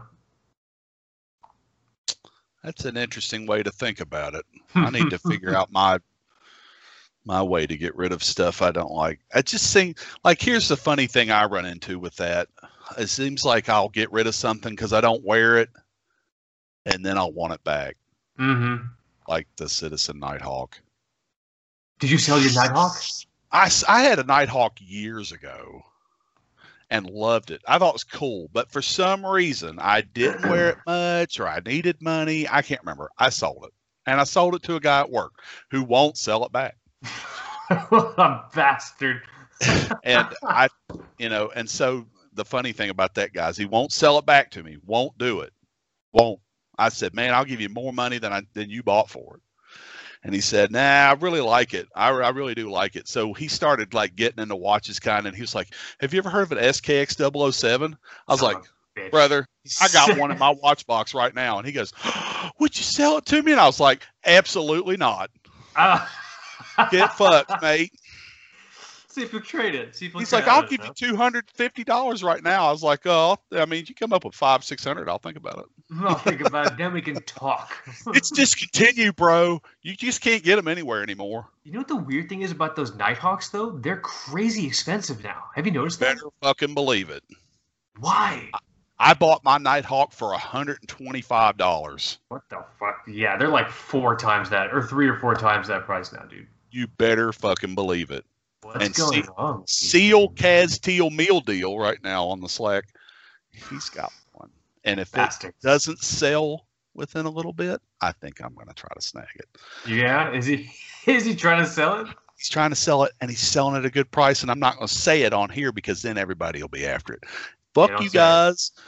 Kiss my ass. If he still hasn't, like, by some time that I can spend a little bit of money, I'm gonna buy it, motherfucker. Yeah, this is Baird's Corey. Back off, everyone. All right. Have you ever done that? Have you ever found something and you went like, oh no, it's not on sale. No, it's not a good deal. Hoping that nobody will go buy it, so it'll be there when you get back. I have not, but Michael and I realize every time we talk about a show or we talk about a watch on the show, the watch kind of sells out or the price goes up. So we've just started to like not talk about watches that we like on air. Yeah, this thing is $400 on Amazon. The Nighthawk. I believe it. Yeah. God, heaven. Yeah. Dude, I don't know what happened in the last couple of years, but that watch's popularity went through the roof. And in my opinion, I think because I'm not really into pilot's watches or flight watches a lot. I've tried, and they just never seem to appeal to me. But like, listen, Citizen built that watch. It is probably the coolest pilot's watch I've ever seen, and used to be relatively affordable compared to what it is now.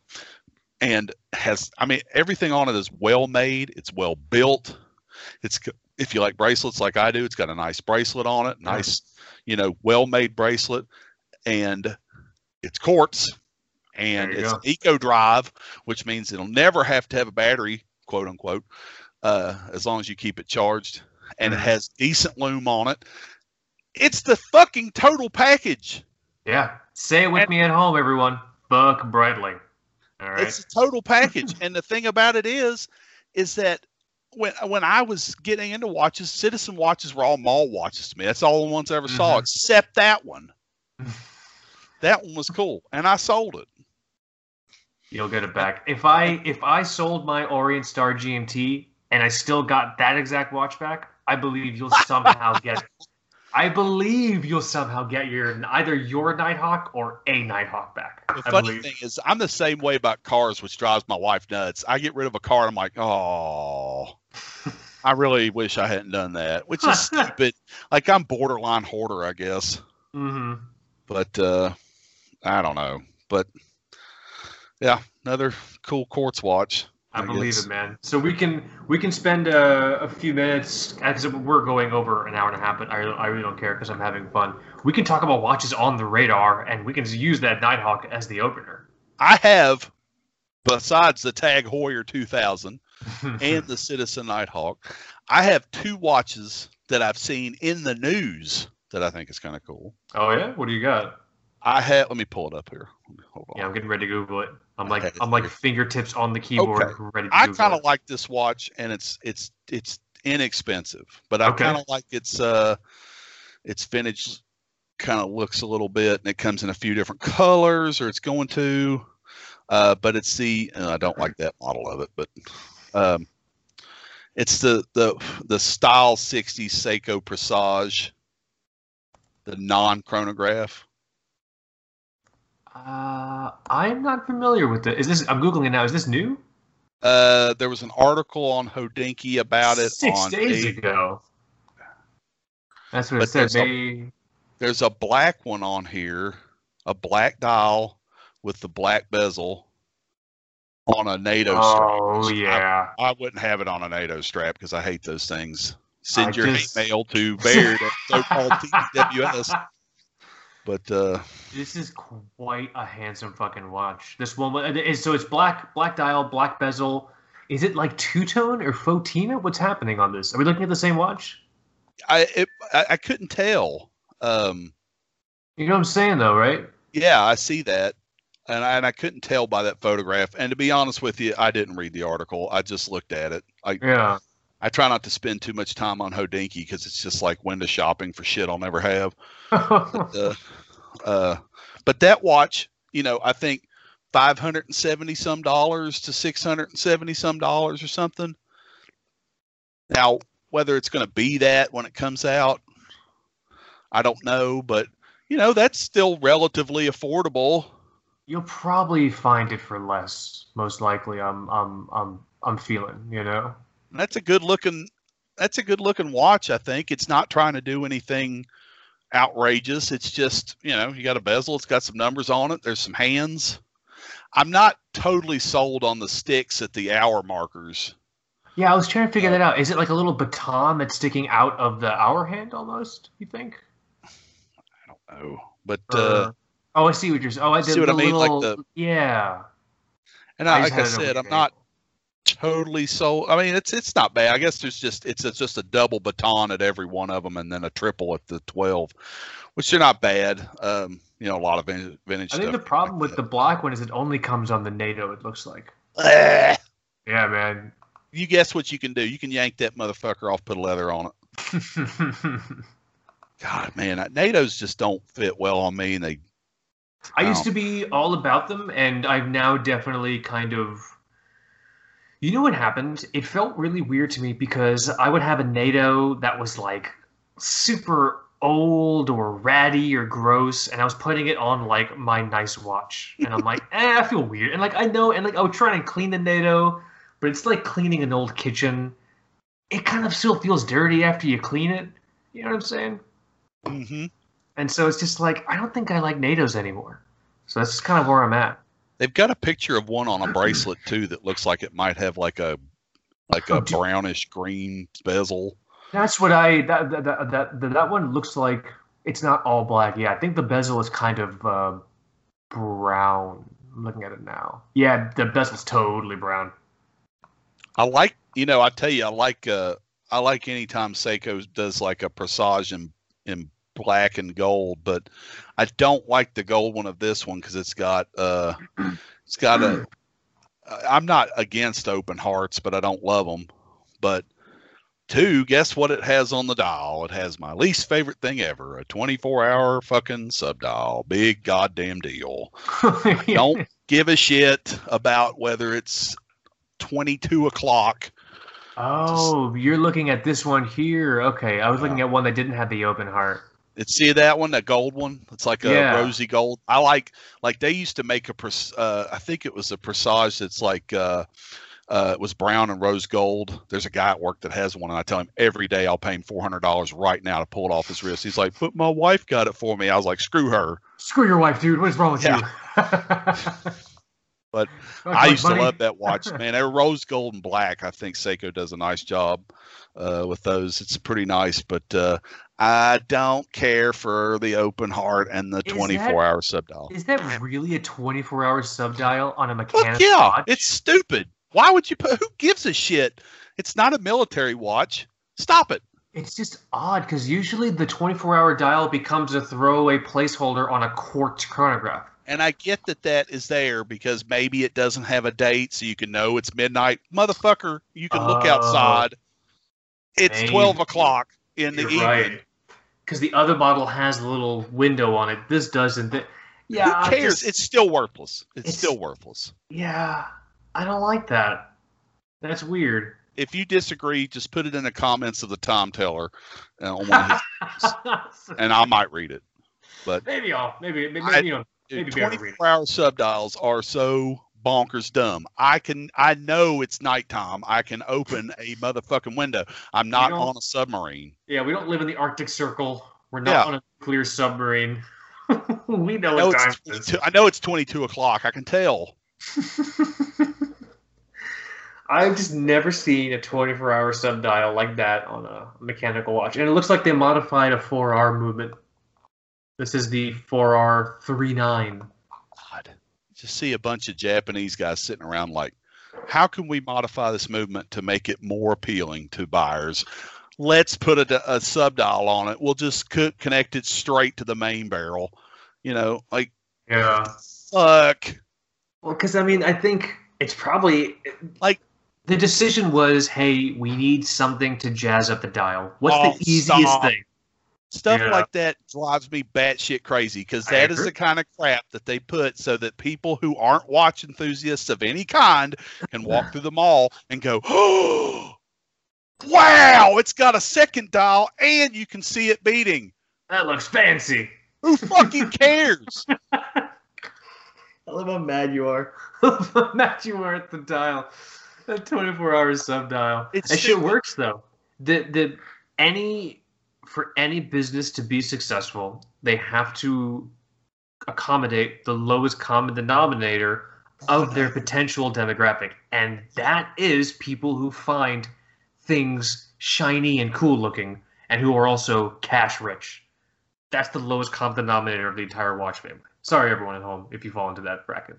And so this would totally appeal to them because you can see the shiny gears on the inside. It's got the cool little dial. I'm telling you, the case is beautiful. Like that gold case is gorgeous with that black bezel. I love it so much, but I could not live with that dial. Can't do it.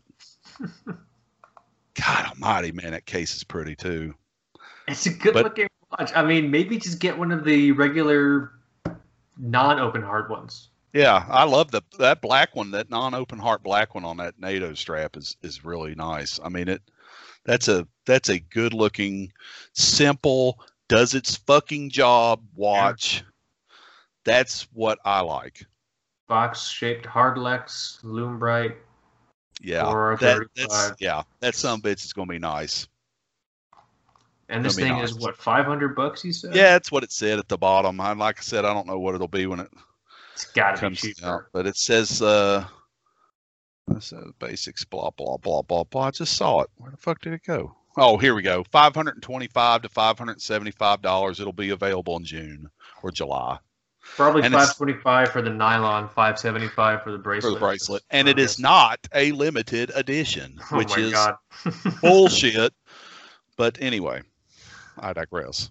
That's a good one. My second watch on the radar, which is something I can never and will never own, but it and not so much that this one would like make me, I might not want to buy this version, but it made me remember that they made it. As some of you may or may not know, I am a huge fan of vintage Heuer chronographs. Love them.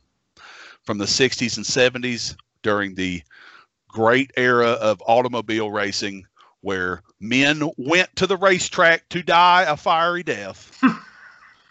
Like, those watches to me are fucking incredible. Love them. Yeah. I do not like so much Tag Heuer's modern lineup because they're weird and they're owned by car salesmen who think that that's the best watch of all time. They're crazy. But I forgot that they've been reissuing some of the old Heuer watches without the tag on it, which I don't. Yeah. the Carrera is being released with a green dial, and I completely forgot that they still make that thing. They started making it again, and it's the I don't know what the reference number is on the new one, but the vintage reference number would have been the I'll find it. Yeah, here it is, and it's a special edition green one, which I have no fucking interest in the green, so to speak, but it is an homage, obviously, to the 2447, which, in my opinion, one of the most beautiful Heuer chronographs of all time. It's what the Dan Henry 1964 is based on. And I forgot that they still kind of make these here and there. And while that green one is awful pretty, it is also the perfect size. It is 39 millimeters. Wow. God almighty. Man, I'm trying to pull up an image now. And here's the one thing I hate about the new one, obviously, is that they've got, the Heuer Caliber 2 in it. It's automatic, blah blah blah, and they want to show it to you. So on the back, it's a crystal that you can see through and the exhibition case back. Yeah, I see that. And I can live without that. I think if you build a watch for actual racing, it should just have a metal case back on it, but that's obviously not what they're doing nowadays. But I love that watch. Not necessarily, it doesn't have to be the green one, but I fucking love. I mean, the green one's speaking to me.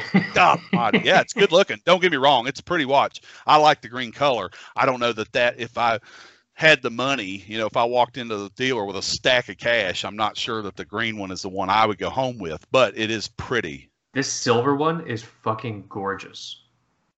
Have you seen the silver one? Is it on? Are you on their website? I'm on their website. Oh yeah, let me see here. Hold on. So if you go to their website, I can just send you the link on Slack if you're on Slack. I am. Let me send you the link here. I'm on Slack somewhere. I think it's up on my computer and on my. Oh, I got something. Let's see what it is. I just sent you the link. Oh God, look at it. This thing is gorgeous in silver. Dude, I might actually like it more in silver than in the green. That thing, in my opinion, that is a chronograph that does its fucking job and isn't trying to be some bullshit. Like, right? Just tell fucking time and start a timer when I press the damn button. Like, that's all I'm asking you to do. God almighty, man, that thing's good looking. It's a good looking watch. Shit. Here, let's do this. Have the blue subdials too. Oh, it's got one with blue sub. Did you see that one? And a red second hand. Yeah, it's quite handsome, dude. Tag does cool shit. I don't know why people give him shit. Like, well, because Tag, when they do cool shit from their history, it's one thing. But when they just put out another watch that's based on a golf game or something, it's. I guess that's true. I guess we have to pick and choose with what we like that they put out. Do you also like polo shirts, Tag Heuer? If you also like polo shirts, do we have the watch for you? That's too funny. Let's do this. We're coming. I don't know if anyone's even listening to this show anymore. Now Baird and I are just having fun. I have two that I've kind of had on my radar. One of them is expensive, but it's very much in line with what I'm all about. It's an Orient Star. And I think Michael and I were talking about this on air recently. I'm going to send you the link, Baird.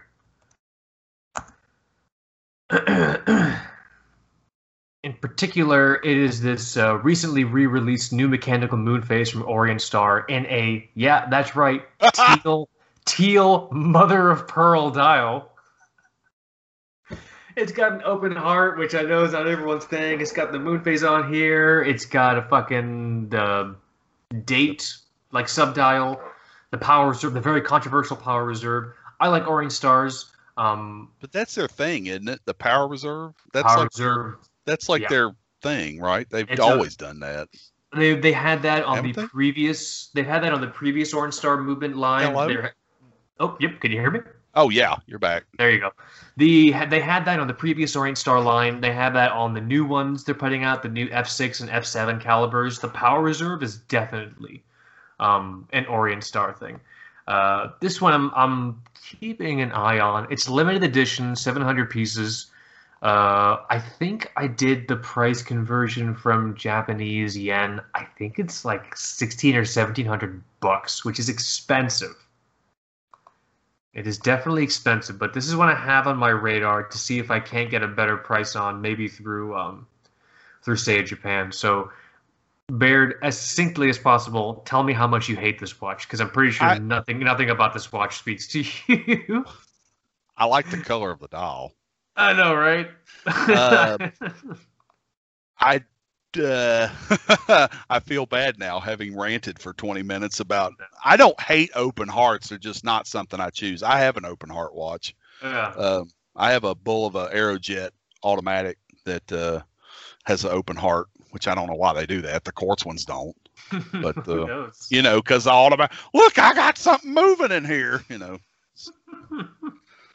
But the funny thing is, Power Reserve, like I said, that's kind of their thing. Mm-hmm. So I think when you look at an Orient Star, you have to understand it's going to have a Power Reserve on it. That's just what they do. And that's what they've done for a long time. So it's one thing, like if they're just tacking it on there to go, hey, we put something on this dial so that somebody will see it. That's one thing. It's different if it's like, we've always done this. It's always been there. Yep. You know, so that's completely different, you know. Yeah. And it, you know, all they're doing with it just has a date wheel, and you know, instead of a date, it has the date in hands instead of a sliding window, right? And then obviously your moon phase, which is cool if that's what you find interesting. Don't need to know the phases of the moon. I'm not gonna lie to you, Baird. I just like the color. I just really need it in my life. Yeah, colors. I mean, yeah, because of the color. I think everybody on the Slack likes Kaz teal anymore. It's just I just wish, I've fought my entire life to never be subject to stereotypes or prejudices, but you know what? The teal one, I'm okay with that one. You can stereotype me as a teal watch lover all day long. I don't know. I love it. So I've had my eye on this one. I don't know. You know, I was looking at a teal jacket today, and I was like, ooh.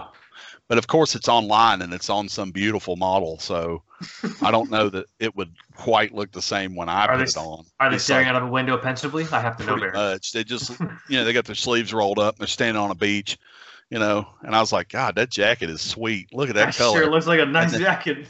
I'll get it, and somebody would be like, "Who let that teal blueberry walk down the street?" Somebody get him to the juicer. Oh no, that's funny. So that's one that I've had my radar on. Here, I'll share my second one. Wait a minute. Oh yeah. Let me look at that dial. Which dial? Oh, the one on this Orient? Yeah. Is it? Do they say anything? It looks weird. Like it's almost like got it is mother of pearl. It's mother of pearl. Oh, now that's cool as shit. That's fucking really cool as shit. I won't buy this crap. That's why I'm struggling. I'm like, ugh. Is the dial alone enough for me to really give in? I know the quality's gonna be there. I have a couple Orient Stars. The quality, I have pre Epson takeover and post Epson takeover Orient Stars. The quality in both is incredible.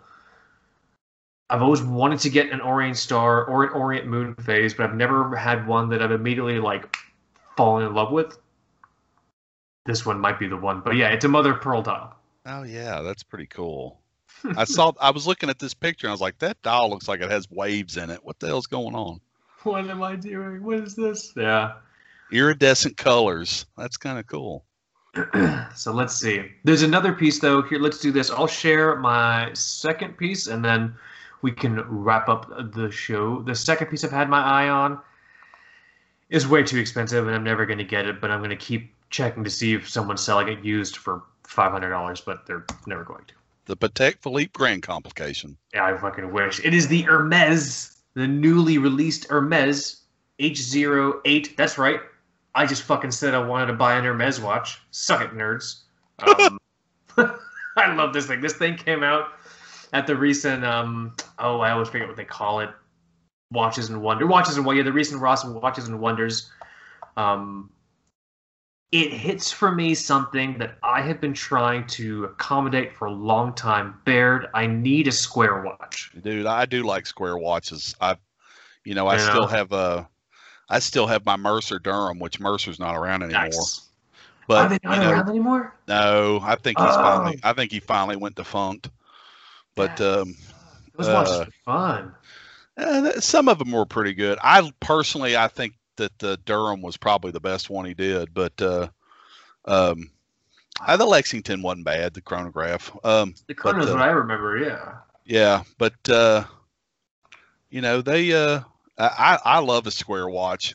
I really do. I don't know why either, but funny enough, Hoyer Camaro chronograph from the old days is fucking square. It's cool shit. I want a square watch so bad, Baird. I'm going to tell you something I probably haven't said to anyone.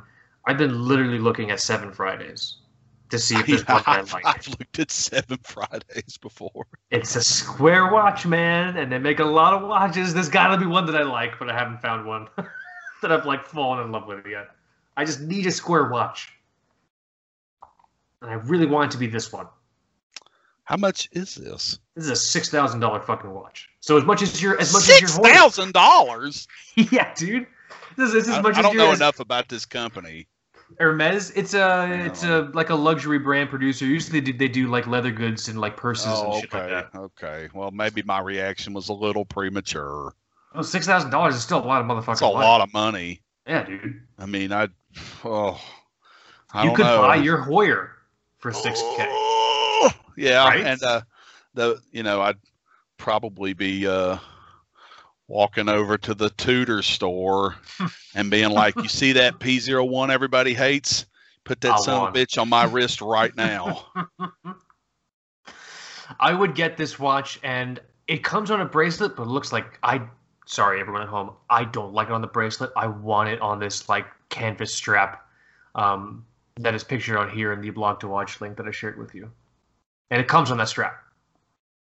That's like an option. That clasp is kind of cool on that strap. It's really cool. This watch just speaks to me on so many fucking levels. It's just. I get and like I said, I don't know anything about this company, but I get by looking at this and the clothing they have put on their models. I get serious like sailboat vibes from the sucker. It's supposed to be like a day on the ocean. What do they call it? Everyday casual watch, Yeah, right. What do they call it in France? What is that when you regale? Regatta? I don't remember. Yeah. Regatta timer, like a little. Is that France? I don't know. I think it's Italian. I have no fucking idea. We're two broke American snobs right now. We have no idea, people. Yeah, they didn't teach us that shit in school. We have no idea what we're talking about. Here, let me send you the link for the actual like Hermes website. It's a fashion brand. It's a luxury fashion brand first. Well, Cartier made a lot of money doing that, so. Yeah, it'd be like if I bought a fucking like a Gucci watch or a Coach watch or some shit. You know what I'm saying? But it's quite motherfucking handsome. I love that watch. Ooh. Trying to see if I could find one with a bracelet on it. See what it looked like. There is. Where did it go? It's the first one. Look at that one. With the bracelet? That one's not bad looking. The slim Hermes manufacturer watch, 39.5 millimeter. Let me see. That's got the small second hand at the bottom. That one's not bad. $7,000. Oh yeah, just but a scratch. And it says it fits a wrist circumference of 6.3 to 7.3 inches. So again, it's like you get that magazine and it's full of all those hot models with all that sweet ass clothes you wear, and then you realize your waistband is a little bit like 20 inches bigger than theirs. And they don't make clothes for that. I'll never forget. I'm not like a big guy, but I was. I don't often go clothes shopping because I don't often like walking myself to the gallows. But I had to go clothes shopping a long time ago. And my wife, at the time, we weren't married, but she was with me, and we went to a J. Crew, I think it was, and I grabbed pants that were in a pant size that I thought I was. and I go, I think I grabbed pant sizes that were like 32. Okay, I'm like, oh yeah, I'm probably 32. And then I go in the back and I try the pants on, and they don't fit. And then my soon to be wife, she was there, and I'm just like, these are really tight. Like, what size am I supposed to get? Because I don't fucking know. And she's like, oh, why don't you try like a 36? And I'm like, yeah, sure, okay, I'll try 36. And so I called over the person to like go and grab a pair of 36 for me because I wasn't wearing pants because they don't like it when you don't walk around without pants. Sir. Yeah, Sir. exactly. like a shaved chicken just walking around in my underwear. I asked them like, oh hey, these pants are really awesome, but can you find me a pair in 36? And she looks me dead in the eye and she says, I'm sorry, sir, we don't make pants that big. Big. Fuck off. Fuck off. This is America. The fuck? I was like almost in tears. I'm just like, oh, okay, I guess I'll just go. God, what shame. Honey, let's go straight to the biggest burger joint you can find. I have to drown my tears. I want to tell my problems to the thickest burger I can possibly find in this fucking mall. Like my brother was the opposite end of the spectrum. He was like a 29-inch waist until he was 33 years old. Wow. Yeah, he was my height, you know, he's a normal height, but just small waist and broad shouldered, so he looked like a V. And like he wore small pants, and I wear big pants, but right. I have to get mine from the big and tall section, and they always kind of fit funny because they assume that every guy that has X inch waist also has tree trunks for legs.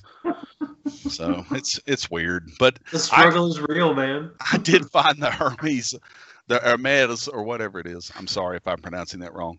On the bracelet, and the bracelet to me feels like a Nautilus bracelet, sort of. It's a little like Battlestar Galactica 80s to me. The bracelets. I don't know if you get that vibe as well. I tell you. Speaking of 80s bracelets, there have been a lot of bandolier style bracelets coming out lately, and I love them. Yeah. But what is bandoliers? I'm feeling stupid. What is a bandolier style bracelet? It's like the ones that the bracelet just looks like rectangles linked together. Like there's no. I just Googled it. Okay, nice. That's so cool. Man, oh man. $7,000, huh? Yeah, man. This is a watch I'm probably going to window shop for the rest of my life. I'm only ever going to get this watch if someone sells it. Because the thing is, brands that sell, so fashion brands that do, so luxury fashion brands that do watches, not like Michael Kors. I'm talking about like Hermes and Tiffany and shit like that. Those brands and Bulgari, the secondhand, they take a huge hit. Oh, so well, yeah. If I can find this thing secondhand, and if it's not a bagajillion dollars, maybe we'll see what's going on. Maybe I'll go for it. But until then, I will lust from afar for this watch. Well, that's the way I have to be about anything now. All I've ever wanted in my life was a Rolex Submariner. And I kept thinking for years, like just a few more years and I'll be more financially stable. Just a few more years. And now the goddamn things are unfindable and and way too expensive. And it's out of touch. You know, I would like a fucking old one.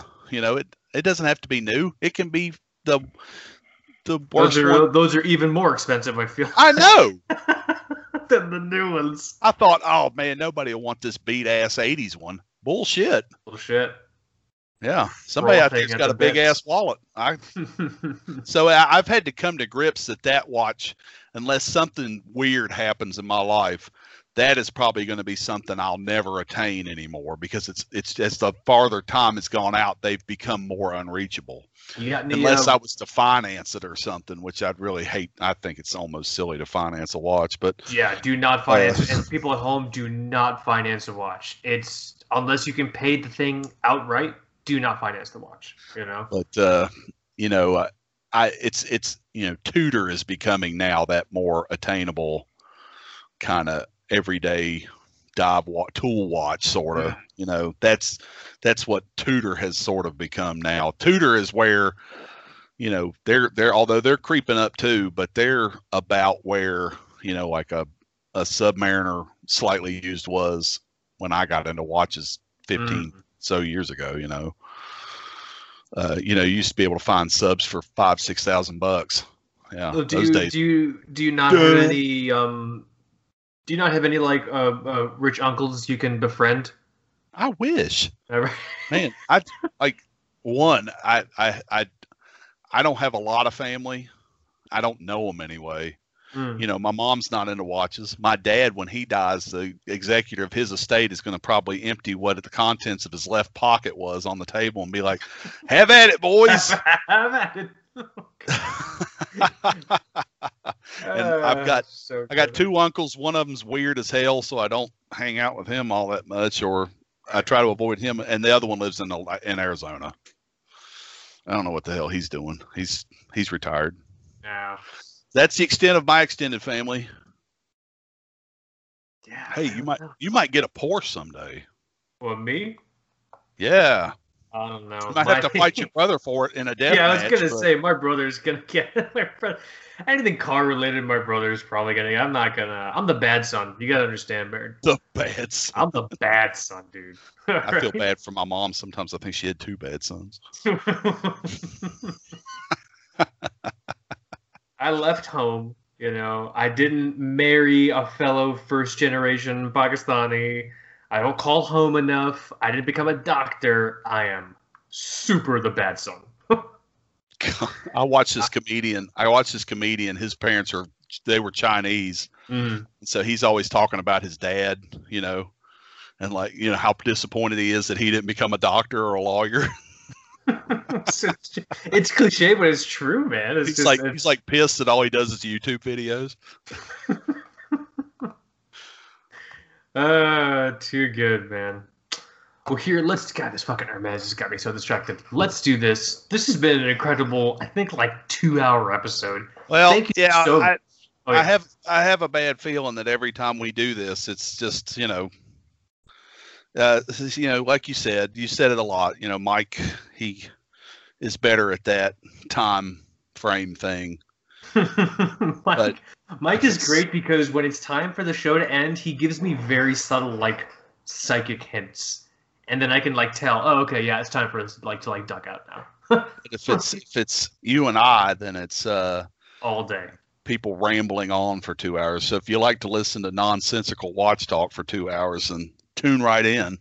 I'm gonna rephrase that. If you like listening to real watch talk, because you'll notice not once did Baird or I talk about diving or racing cars on the Autobahn or anything like that. I don't even get to go up in the woods as much, and I kind of like doing that. I don't even get to do that. The extent of my watch wearing is oh, hello, welcome to such and such dealership. What kind of part can I get you today, bro? Yeah, that's it. You see a lot of cool watches come in the door? Just from the general manager, or the president of the company.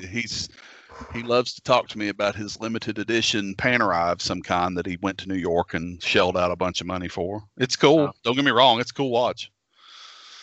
I mean, he doesn't know anything about it, but as long as he likes it, I guess. Yep. He was surprised at how much Rolexes have gone up, and I'm like, dude, have you been asleep? What the hell? Man. Fucking planet have you been on, dude? Right. And what cave did you dwell in for the last 50 years? Crawled out of a cave. I need water and submariners. Yeah, right. Good luck. You find a steel one and let me know. Just tell me where it's at. We'll go look at it. Oh man, let's do this, Baird. It's always incredible having you on. It's just so much fun. I've had a really great time going over top 3 state of the watch collection and just watches we have our radar on. And honestly, man, just shooting the shit and talking watches. I think we just need. I shouldn't say it like this, but it's just I feel like we just need more bar talk in our lives. We need more people just shooting the shit and happen to be talking about watches, which is basically the crux of what we fucking do here at the Two Broke Watch Snobs. So I feel we cover the issues of the common man. Yes, I'll take it. Like you said, we're not flying fucking planes. Well, James is on the Slack. He flies planes. But we're not flying planes except for James on the Slack. And we're not racing cars illegally. So just, this is the everyman. And if America could come to grips with that, this is what life is. You fucking mow your lawn, you go to some game that you might be bored in and have to stand there for 15 minutes. Oh, clap, good, yes. Clap. All right, let's go buy underwear and talk about, our kids are getting older, so you don't do drugs. It's done. That's the weekend. Like we have to talk to our child about drugs today. Okay, well, what watch am I going to wear? Okay, what do I want my anti-drug watch to be? Yeah. I love it because the real wrist shot hashtag is like picking up steam again on Instagram, and people have been taking really fun photos. If you're not familiar with what the real wrist shot hashtag is, it's hashtag real wrist shot or hashtag real wrist shots, whichever one has more hits. I'm not sure. It's a concept that we created here at TBWS, except no fucking substitutes, because people love to steal shit from us. And yes, I'm petty. I'm at the point in my life where I can be as petty as I fucking want, because I work very hard. Real Wrist Shot hashtag is basically a hashtag that we encourage people to use when they're doing real life shit. No one's sitting and like on a yacht and like sipping champagne and just like, oh, let me just go and snap a picture of my fucking watch. That's not real life. Real life is plunging a turd out of a toilet that you hate and you just don't have the time to replace. There's literally 1% of people that are on a yacht with a watch. 1%. The rest of them are on some shitty pontoon boat down here at the fucking lake. Right. And they think they're the biggest shit in town, let me tell you. So we encourage you to take real wrist shots of you just doing real stuff. Dishes count. Mowing the lawn. We get a lot of lawn mowing ones. We get a lot of ones of people like grilling and shit like that, which is funny to me. You know what I mean? So it's just definitely use that. Hashtag real wrist shot. Tag Two Broke Watch Snobs in it. In addition to that, go and check out the website because it's going to look very fucking different in the next couple of weeks. So go check it out now. Honor its memory. We are doing a really big departure because the website looks basically the same since I built the fucking thing out in 2016, and I'm really tired of looking at it. So that's why it's changing. And we got to fix a bunch of stuff. So TwoBrokeWatchSnobs.com. Check us out on Instagram at TwoBrokeWatchSnobs. Bear, tell everyone your Instagram handle so they can stalk the shit out of you. It's Griffin, Griffin _watches. Oh, that's it. That's it. Bam. Getting ready to give you my email again. Whoops. Go and stalk the shit out of Baird on Instagram. Go and like his stuff. And I apologize. I haven't been on there a lot. Like I said, I have a real life, and life gets in the way. I have to go to work and all this other stuff, and I'm not bitching about it. People out there like, Baird doesn't like his children. You can tell. That's bullshit. I do like my kids. I hope they succeed much more than I do. It's just they take up a lot of time. And by 9 o'clock at night, I'm like, I should post something on the internet, but I don't want to. I just want to watch cartoons and veg out like Anthony Bourdain. Do a real wrist shot from a lazy boy of like you watching cartoons, right? Like a recliner. Yeah, that would be it for sure. That's it, man. That's the one. Telling you, I'll probably do one later today in my fucking pajamas. I'm wearing my Mickey Mouse pajamas still. that I posted on the Slack this morning on the Patreon Slack. I got dressed up for this, and my wife's always like, "Why do you get dressed before you get on a podcast? Nobody sees you on." I'm like, "I gotta feel the part. I gotta feel the part, man. I gotta feel the part. If I show up in a dog hair covered shirt and flip flops, I'm gonna feel trashy. I don't know." Well, it was a pleasure having you on. It's always cool having you on. Gonna try to have you on more. Obviously, if you're down, whenever you have the time. Everyone, again, check out Baird on Instagram. Check out Two Broke Watch Snobs on Instagram. Check out TwoBrokeWatchSnobs.com because it's gonna fucking change. So honor its memory by seeing what it looks like now.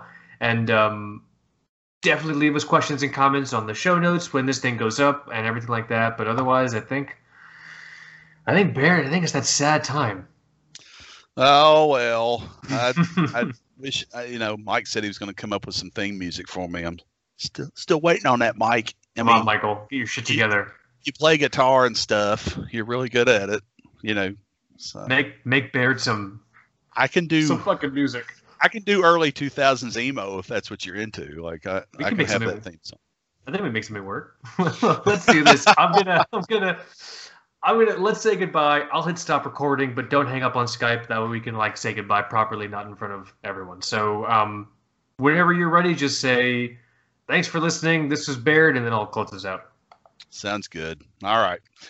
Well, thanks everybody for listening. Hope you had a good time. This is Baird. And this is Kaz. You have been listening to Two Broke Watch Snobs. Later.